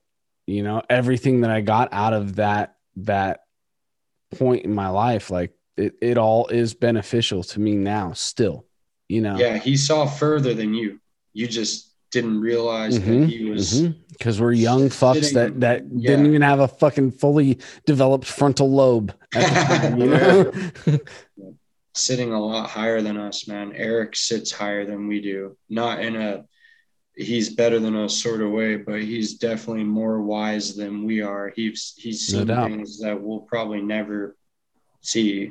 And totally. So every time he said something, I always kind of tried to take it pretty seriously, even if it was something small. I was like, okay, noted. Yeah. That's fucking cool, dude. So have we really talked about how it is in Vitriol right now? Like what's the situation there? Like how you digging it? It's awesome as of late. Some chill dudes from Portland chilling, pretty lax on tour, which I like that. It's like, the set is the brutal part of the day, so that's always good. Pretty chill on the whole schedule. Driving, we hit the gym a couple times. That was nice. Try to do that. That's cool, dude. So everybody's kind of being health conscious somewhat on tour, which is a hard thing to do. It's super hard diet wise. It's like impossible. Yeah. It's hard to be healthy at gas stations, dude. Yeah. No, we're cracking the code though. We're figuring it out. That's true. Like, there's ways around this, man, to not have to like give in. It's that gas station craving, like to eat the garbage at the gas station. No, it's hard, bro. I know you want to go in and like eat it because after the set, everyone else goes in and you feel weird for not going in, and you see your friends in there too. So you're like, fuck it, I'll go in the gas station, and then you end up getting some junk, and like it's like fuck, man, like. So totally, it's just hard. It is it's tough. The Severed tour was like the first tour that I was trying to be conscious, but I still gave. You still give in. You still give in. It's so hard. Yeah, you get to the gym. It's hard to eat. It's like getting to the gym. That's a good one too, dude. Yeah, that's a Planet Fitness. That's the only one that works on tour. That's what's up too, because you could take a shower there too. Hey, man. Nice showers. Nice ones, yeah. They're sick. Yeah. And a lot of them don't get any other membership to a gym if you're planning on trying to rip on tour. because there was no 24-hour fitnesses compared to or all that other stuff. Like, I mean, it's cheap. Athletic Club. Yeah, it's like Walmart. There's more of them. It's cheaper. It's simple. It's like, yeah, fuck it. Fuck it. That'd be so sick if you're at like a Planet Fitness and there's like another death metal band in there at the same time. They're like also on crossing tours. Yeah, it's like crossing paths on your fucking tour. Dude, I ran into Decapitated at a Guitar Center randomly. Oh shit! Not even kidding. Just randomly walked in and they were in there. Nice. I was like, oh shit, okay. I'm cleaning a bunch of shit out right now, dude. I found Winds of Creation signed by all of them at that time. They did a show at the Pound. It was like a day festival and they were literally teenagers still, dude. And I'm a teenager. We ended up hanging out for like a handful of fucking minutes. They signed all our shit, and Dan and I are like fucking like, dude, this is fucking Decapitated. But they're also like kind of those little like teenagers in the back of the crowd, like, I don't know what to do, but then they just fucking kill it, dude. So you're just like, what the fuck, dude? It's crazy. Boy wonders. Yeah. When I found that, dude, I literally I jumped up for joy because I didn't know where it was. Oh, you better save that. Don't lose it, dude. No doubt, dude. And the disc is in mint condition because I bought 2 copies. Bought a copy for them to sign, and this is my little. This is a George Coleus. I found this poster that is signed by him. Nice. And I'm actually going to a clinic he's doing here in LA on Valentine's Day during the daytime. You can take your lady. So is that guy the fastest drummer you think for this style of music, or not anymore? For single strokes, he said not anymore. On the feet, for single strokes on the feet, I think Callias is the king, kind of. But no one knows if you're doing singles in the front. It doesn't matter. So crazy. It doesn't matter. Yeah, exactly. But he is, though. He's up there. But Kevin Paradis is up there too.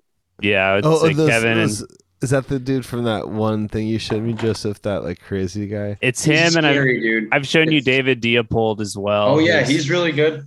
I'd say those are the two best. Ken Badine as well, but Callias has been like that guy for like 10 plus years. Or I'd say like any like speed increases, even on like singles, that's like kind of incremental. But he gave like the biggest push into like the most developed, mature version of that style. And there's only one guy to do that. It's like the Isaac Newton. After that, you just clean up the project. So I mean, Chase was telling me now that a lot of these younger dudes are doing this double stuff. Well, that's where the it sounds double. all fast, but everyone's really faster than me now.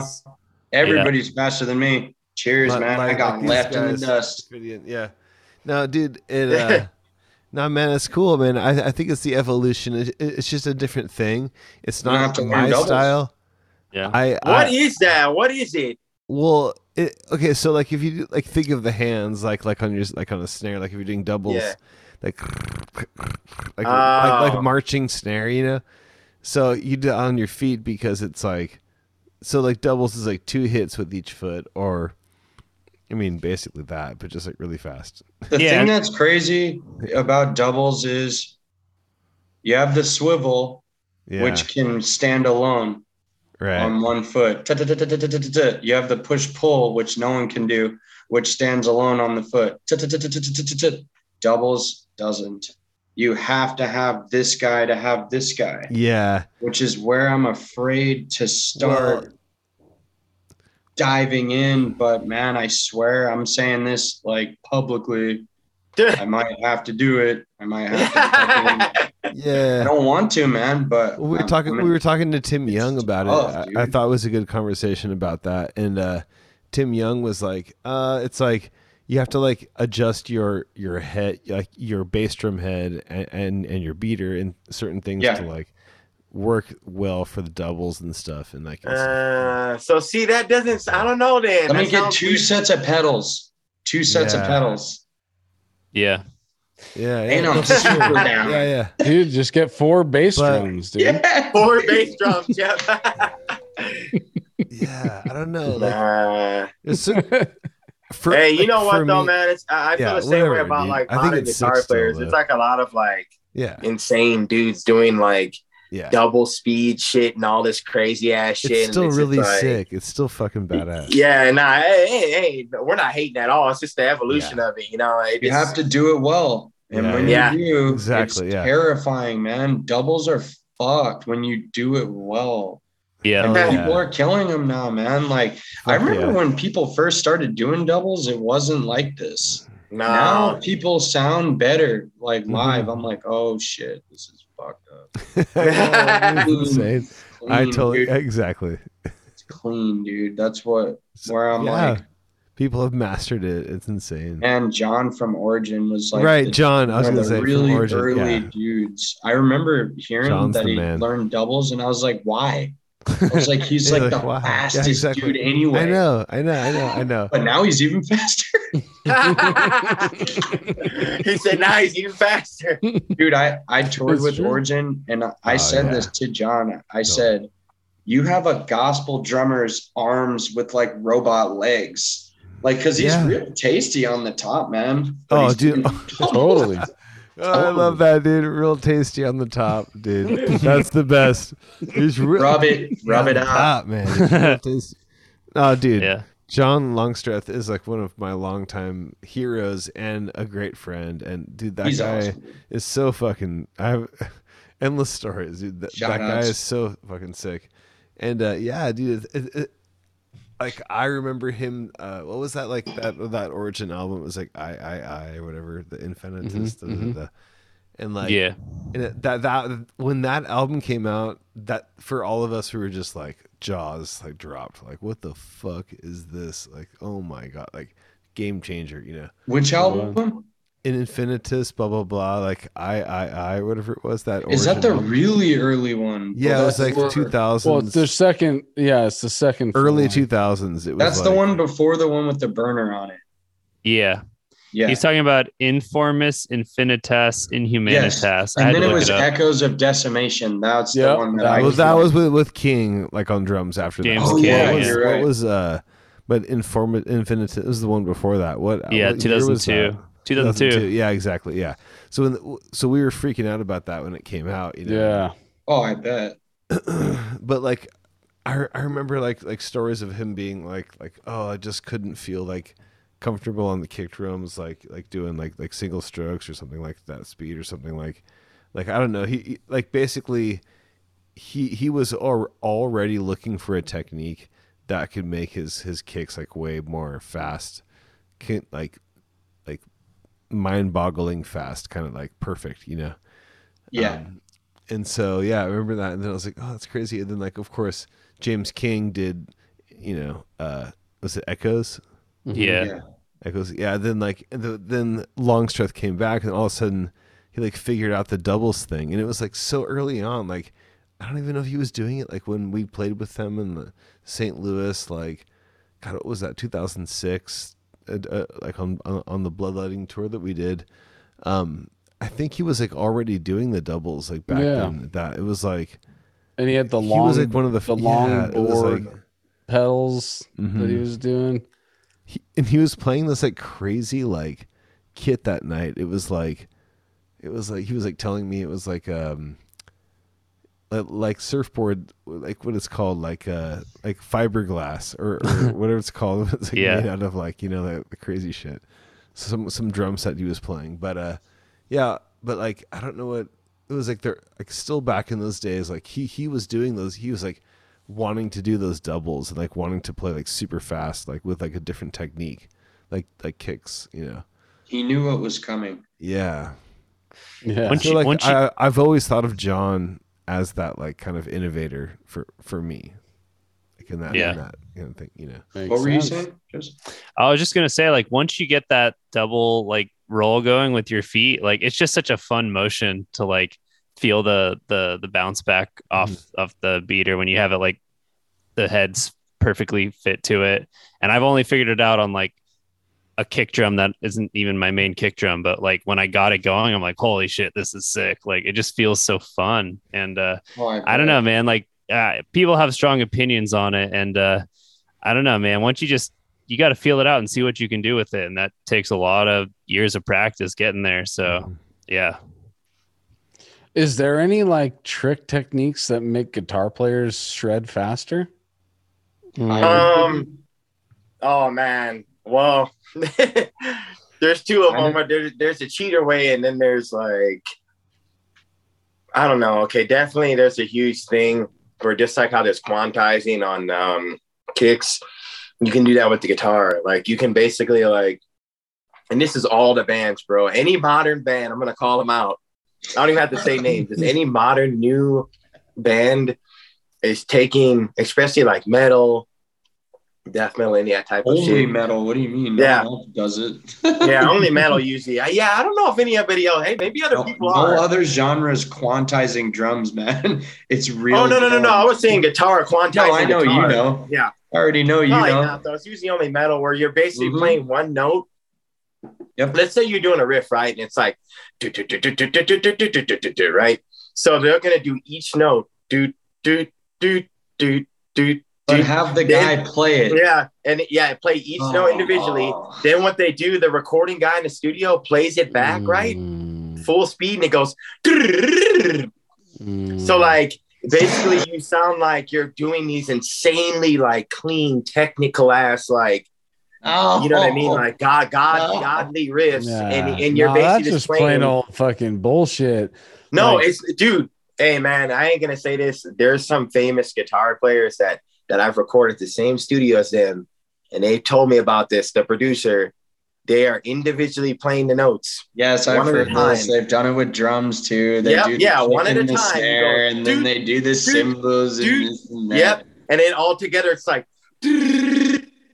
You know, and it sounds like that's why these bands, and then you go see a band live and you're like, it sounds nothing the same. Not every band, you know what I mean? As a musician, you think that, but then the modern average person doesn't know. Yeah. That's a secret, to get away with it forever. Hey, I gave away a secret right there about guitar players, metal guitar players. Yep. We all do something about that. Mm-hmm. And a lot of times, man, it's the guy in the studio telling you to do it because he says like it sounds cleaner this way. I got in an argument with a guy once that was recording in the studio, a famous dude who's done some bands. Even he was telling me, he's like, no, you got to do it this way and quantize the guitar hits. It sounds way better. He's like, I don't want you just playing it normal. And I was like, but then that's like taking out the the you know what I'm saying? Performance over perfection, man. It's like EDM. It's like EDM for metal. It's like it has to be like precisely like insane because now like modern kids, a lot of them, not everybody, but small groups like that robotic sound. You know, a lot of people like that, dude. Yeah, a lot. Yep, they want the fake robotic, like really, really insane sound, and like only quantized sound can get that. That's the human like a split thing. Yeah, it's a human can't play metal, like that. Half modern, like because there's a lot of true death metal fans, and I was reminded of that on this last tour. I was like, this is for real, like death metal. Like this is not like some I don't know how to say it, but like a hype thing, you know, like even though there were a good mix of bands, you know, Terror was on it, dude. They're hype in a good way. Like they have a lot of hype. Like they had a lot of people coming, super sick. But yeah, it was very death metal because it was Dying Fetus headlining on the last one that I did. So it reminded me. It's a split. There's the modern. Oh, and you said that band. What were they called? There was a Brand of Sacrifice. Remember them? Super clean, dude. Modern hype though, like in a good way too. Like Brand of Sacrifice. They sounded just like so good. That's what I'm telling you. Those are like those new bands, those new younger bands. Yeah. Shout outs to my homies for ripping that, and shout outs to my homie Alex Kendrick for the sound because it was goddamn near perfect. Like every day, I was like, this is nutty. Mike Caputo on the doubles. Fuck, man. Yeah, Mike is sick. He's scary, dude. He's so good, man. Yeah. And he was like doubling and tripling parts on some breakdowns and some other things. And I was like, okay, this is fucked. Yeah, that's some new school shit. He's rad. Yeah, dude. Yeah. He just Yo, what's up? But yeah, to answer the question, yeah, that's how guitars can sound faster in the studio. Now live is where you get exposed. My question was like, so the double technique on the feet, is there a version of that for a guitar player? No, but I would see that would be called backtracks. Yeah, so there is none, because you can't just like you can't do the Paul from Origin thing where he just goes like only he can. You can't. He does the Jedi grind, dude. Yeah, dude. He like flips his fucking hand sideways and just like. That's Mike Gilbert style too from Severed. That fucking Jedi. That's what they call it. It's kind of funny. Like now, a lot of metal, I feel like the drums are more insane in certain bands than the guitars. Well, the guitars are going to be with double strokes. Like you can get to these tempos. I mean, because dude, the thing is that's scary about it is if a lot of people learn doubles, then we're all going to like be at like this really close tempo cap. Like everybody's going to be able to do it now. Like everybody's going to be able to hit like 280, 290, 300. While there's only a few people that, man, I'm not even near 300 BPM, man. I think I'm comfortable at like 250 or something like that. So there's only a few people that do singles that are at like 300. So the thing that's crazy is like it's going to become more kind of like guitar, where I feel like the hands are going to have to speak more for us because we're going to all sound a little more on that same level where we're gonna have to work harder to differentiate ourselves. That's a good point. Drums. As I get older too, I pay attention to all that tastiness up top as you yes. Well, I want to say I think you made a really good point. I think as like a drum recording goes and everything, like all the expression as a drummer comes out from the hands, like the kicks are like complementing that and making it sound like heavy and stuff and like whatever, but like and your feel the way exactly with the dynamics of bah, and you hit like a snare, like a certain like crash kind of hit, like that's like your expression. That's my expression. Drums, and all your fills. That's how you differentiate yourself because you have to play computer drum parts. Which I'm talking shit, man.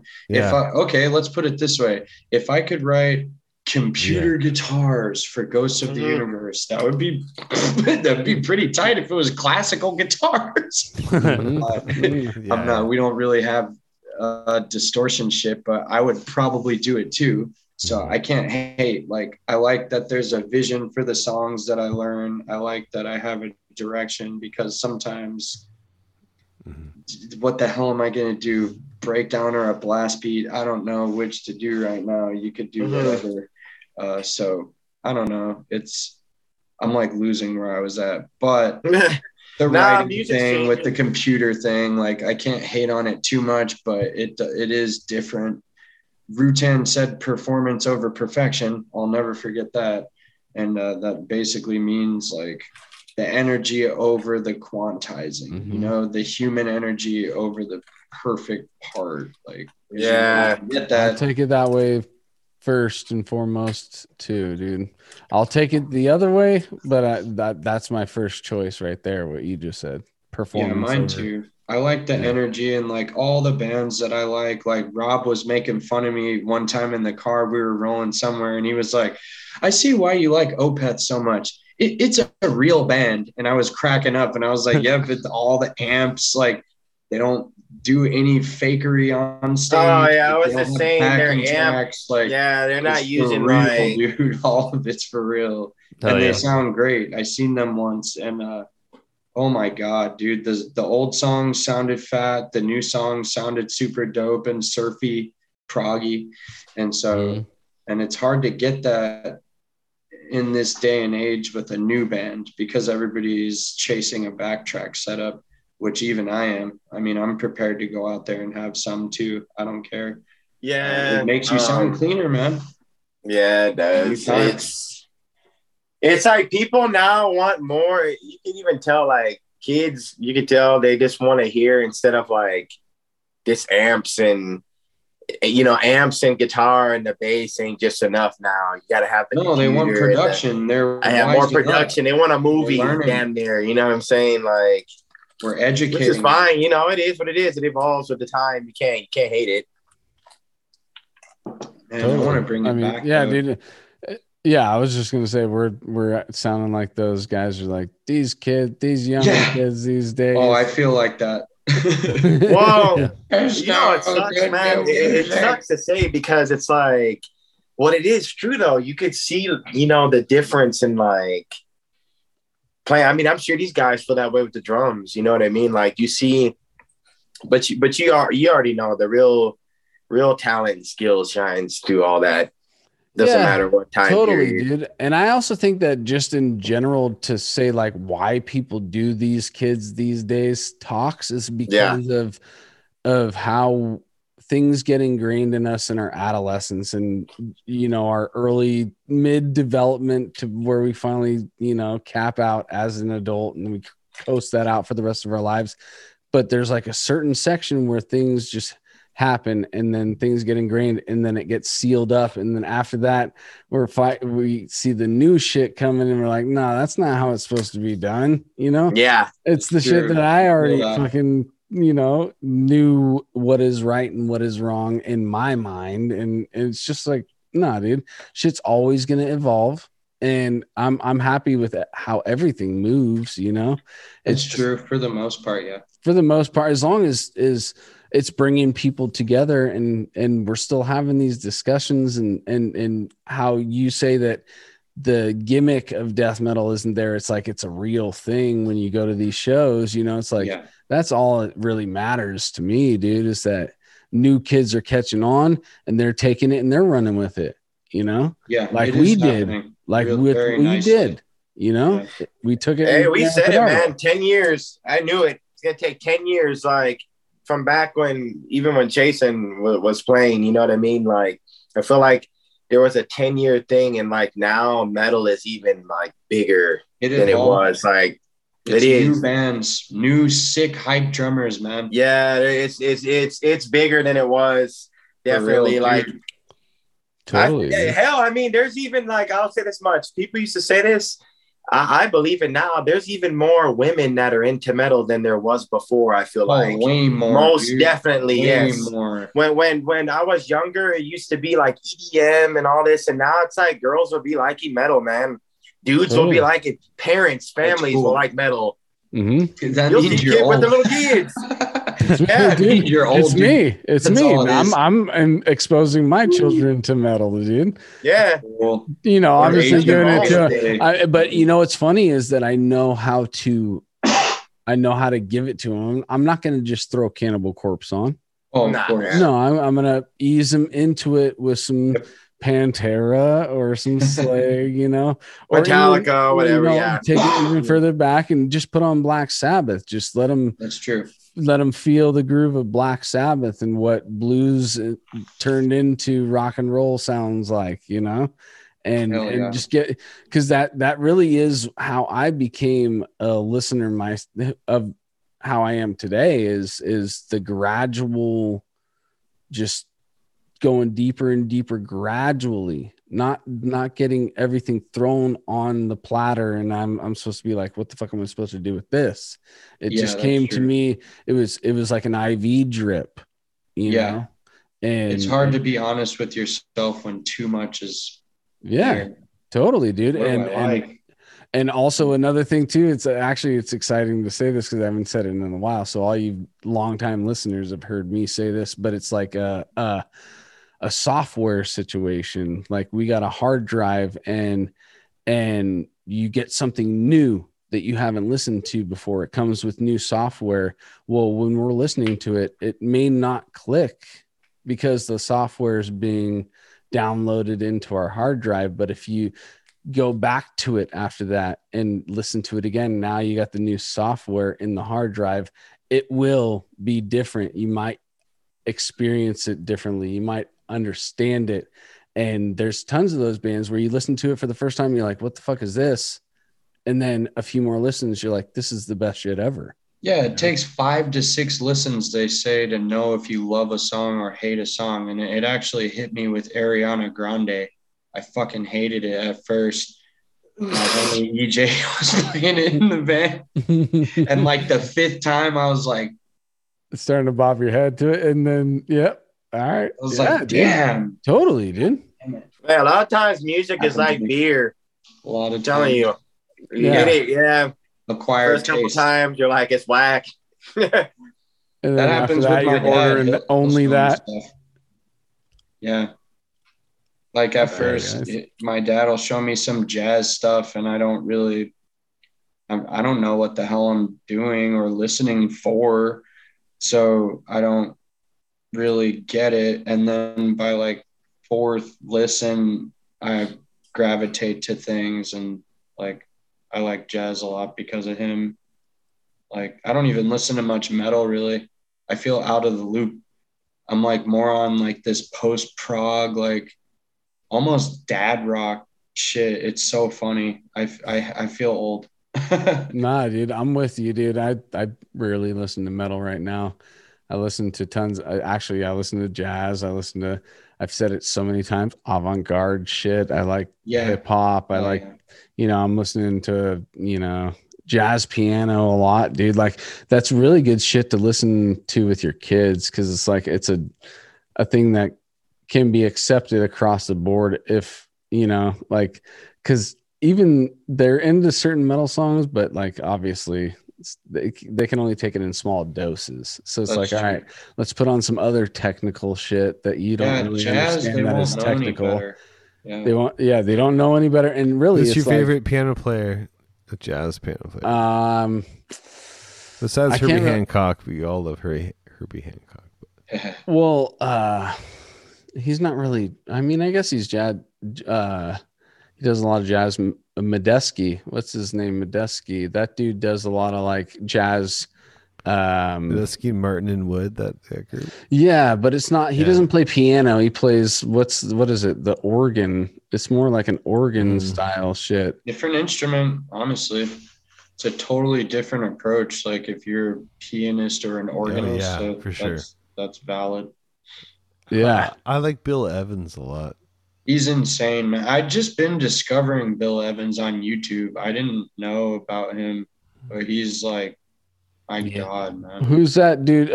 Tigran how do I say his last name? Hamasyan. You guys listen to that dude? Oh yeah, I've heard him actually from Scott, dude. Nate from Ontogeny turned me on to that shit, and his album Mock Root is a fucking just front to back banger of melancholy, uplifting, crazy jazz piano, Meshuggah influenced at times. That's tight. Even lists Meshuggah as an influence. You're like, dude. And there's some breakdowns. We just said that earlier. Yeah. And there's some breakdowns in there where you're totally like, this could totally be translated into a Meshuggah song, That's and work tight. Perfect. So that band's influenced a lot of people. Yeah, there's a sick dude called Eldar Jangirov, and he's actually in a project with the Animals as leaders drummer. And then the bass player from Dirty Loops, this band from Sweden that's really, really, really sick jazz band. And they do some really weird shit. It's like weird, like diminished, like strange, weird, dark, quirky chord with like Matt Garska, like ripping groove shit. But then this sick bass player dude, and it's just them three. I think it's called Gem. Yeah. They're really sick. So that's been a dude that's been killing it lately for like the new school. Chick Corea will always be to me the greatest jazz pianist or keyboardist of all time. Sucks he just died. Like for sure. Kind of recently. Yeah. I going through shit. I just came across a couple of his records too. What was it? To the Stars. That was actually Chick Corea and the Electric Band. That was actually, I got into him late, and that was actually the first record I got of his. And and it was because I was at Yoshi's in San Francisco. I was about to see Al Di Meola. Oh, And shit. but Yoshi's is like a restaurant / venue. So the front's the restaurant. Dope Sushi. It's closed now. But Damn. then you go past the restaurant, and then there was this spot where you either show your ticket or buy a ticket. But there was also a listening station. So we were waiting for the doors to open, and I'm just like listening to random shit, and I came across Chicoria. That's the way, like listening to random shit in a record store too. Like that That's isn't a tight. thing anymore for people I anymore, know, you know? man. Like just It's putting on a tough. pair of headphones and actually finding pushing something the dope. Yeah, I don't really Yep. like this. I don't know, man. I don't like the Spotify. No, I don't like I'm all not this down. app crap. Like it, and I hate to sound like you said, like an old head or something. But No, I buy a don't- CD, man. Put it on your phone. No, dude, I literally I going through all my shit. I'm like, yo, I'm about to dump all these CDs into my because I've had this computer, but Yeah. I didn't do the whole experience of putting all my shit on the computer. But I'm like, my iPod still works, dude. I'm like, I got That's- yeah, I don't like the playlist stuff they suggest you like. No. Suggest this playlist, No. like Nah. they- Because it's I a see diet version of who you're listening to. most Yeah. of the time. So why are you sending me a half-assed version of Opeth when I want to hear Opeth? Yeah, I don't know, man. Yeah, I'm iffy about it. for sure. But I mean, it can't does do it, have some man. good. Because the thing is, like, It was even to fun go making back- your own playlists, dude. Yeah, that's- exactly. I make my own YouTube playlists, and they're fat, like 100 song deep playlists, and I don't even listen to them that much, but still they're there. So Yeah. in case. But yeah, the good thing I was gonna say about Chick Corea is he's on, like, don't quote me, hundreds of records. I don't know. It seems like he's played with fucking everyone. Return to Forever is a band that I used to listen to a lot. Oh, yeah. And so sick, dude. Lenny Yeah. White on drums, my God. And so, like, when he died, I guess I was just thinking, like, at least he did a lot of work. That dude Yeah, worked dude. hard. He- He he's probably gonna was live on. tired. He's gonna live on for a long time in the zeitgeist. Yeah, 'Cause dude. he's got so many examples of him putting his print, you know. Yep. And he On rips shit. so hard, and he's done so many crazy things on record, like, that we can enjoy. So Totally. That you just made me think of somebody who isn't as crazy because they're just rhythms of reggae, but Sly and Robbie. I think they got like their rhythms are on over like 200,000 songs oh my God, that have been recorded. that's prolific as fuck. So crazy, right? And nobody even knows the name Sly and Robbie, but it's No. like anytime you listen to reggae, like the rhythm is pretty much something they came up with, dude. Damn. Wild shit. It's crazy. All right, dudes. Well, I think I gotta fucking turn it in, dude. It's almost 1:00 for me. I have to work tomorrow. All right, Dude, we're we gonna almost be up made it all- to 3 all night. hours. Don't starting this one late. You guys I'm don't. stoked now. Listeners don't know. We started this at 10 after 10 p.m. Probably like 10:30. We started recording. For sure. That's Yeah. But, dude, this was super sick, dude. Thank you Yeah, so it much was. for hanging out with us, guys. Thank you. Yeah, that was great. Appreciate you guys, man. That was And you really guys are good. always welcome back too. Like we course. work out another fucking episode where we just kick it, dude, and do the same shit. Yep. Like a Yeah. lot of this episode was just bullshit, and then you guys are fucking good at it. So you're always welcome back, dude. For sure. Well, thank you guys for having us, and it's been super sick. See you on tour. I hope have to kick it in person too, man. Get you guys No doubt, dude. Yeah, you guys come Definitely. through the Bay, or Yeah. if I'm down in San Diego somehow, some way, we'll figure it out, dude. I want to meet a ton of people, dude. I want to get out there and fucking go to shows again, dude. And Nam. High Yeah, school. yeah. Hopefully all that cracks this coming. Yeah. yeah. It will. I'll definitely see Chase and Yeah. roll through on that Defeated Sanity tour. For sure. Hell That's yeah, got- that'll be is that fun, coming man. through the Bay? Did we already? Yeah, that's discuss that X Bar show. Okay, all right. Yeah. Cupertino. Oh, that place is all right. I played there. That's a high place. We can go bowling. Oh, Yeah. shit. Yeah. All right. That's where I played with Jason last time we Is played that a together. weekend deal? It's too far ahead for me to know that, but Oh, okay. the tour We'll figure starts it in out. like a month down in San Diego, and then it like finishes after a month later in like Northern California. So Yeah, sometime in March. Cupertino is the 24th of March. Yeah. All right. We'll figure out what day that is. As soon Damn, as... it's gonna be March already. That's crazy. Yeah, dude. Yeah. You guys want to plug anything before we leave out of here? Merch, fucking websites, Instagrams, fucking all that shit. Plug it, Rob. Hit it real quick. Well, me and him, my Instagram's X King of Shred X, and then his is Chasen West.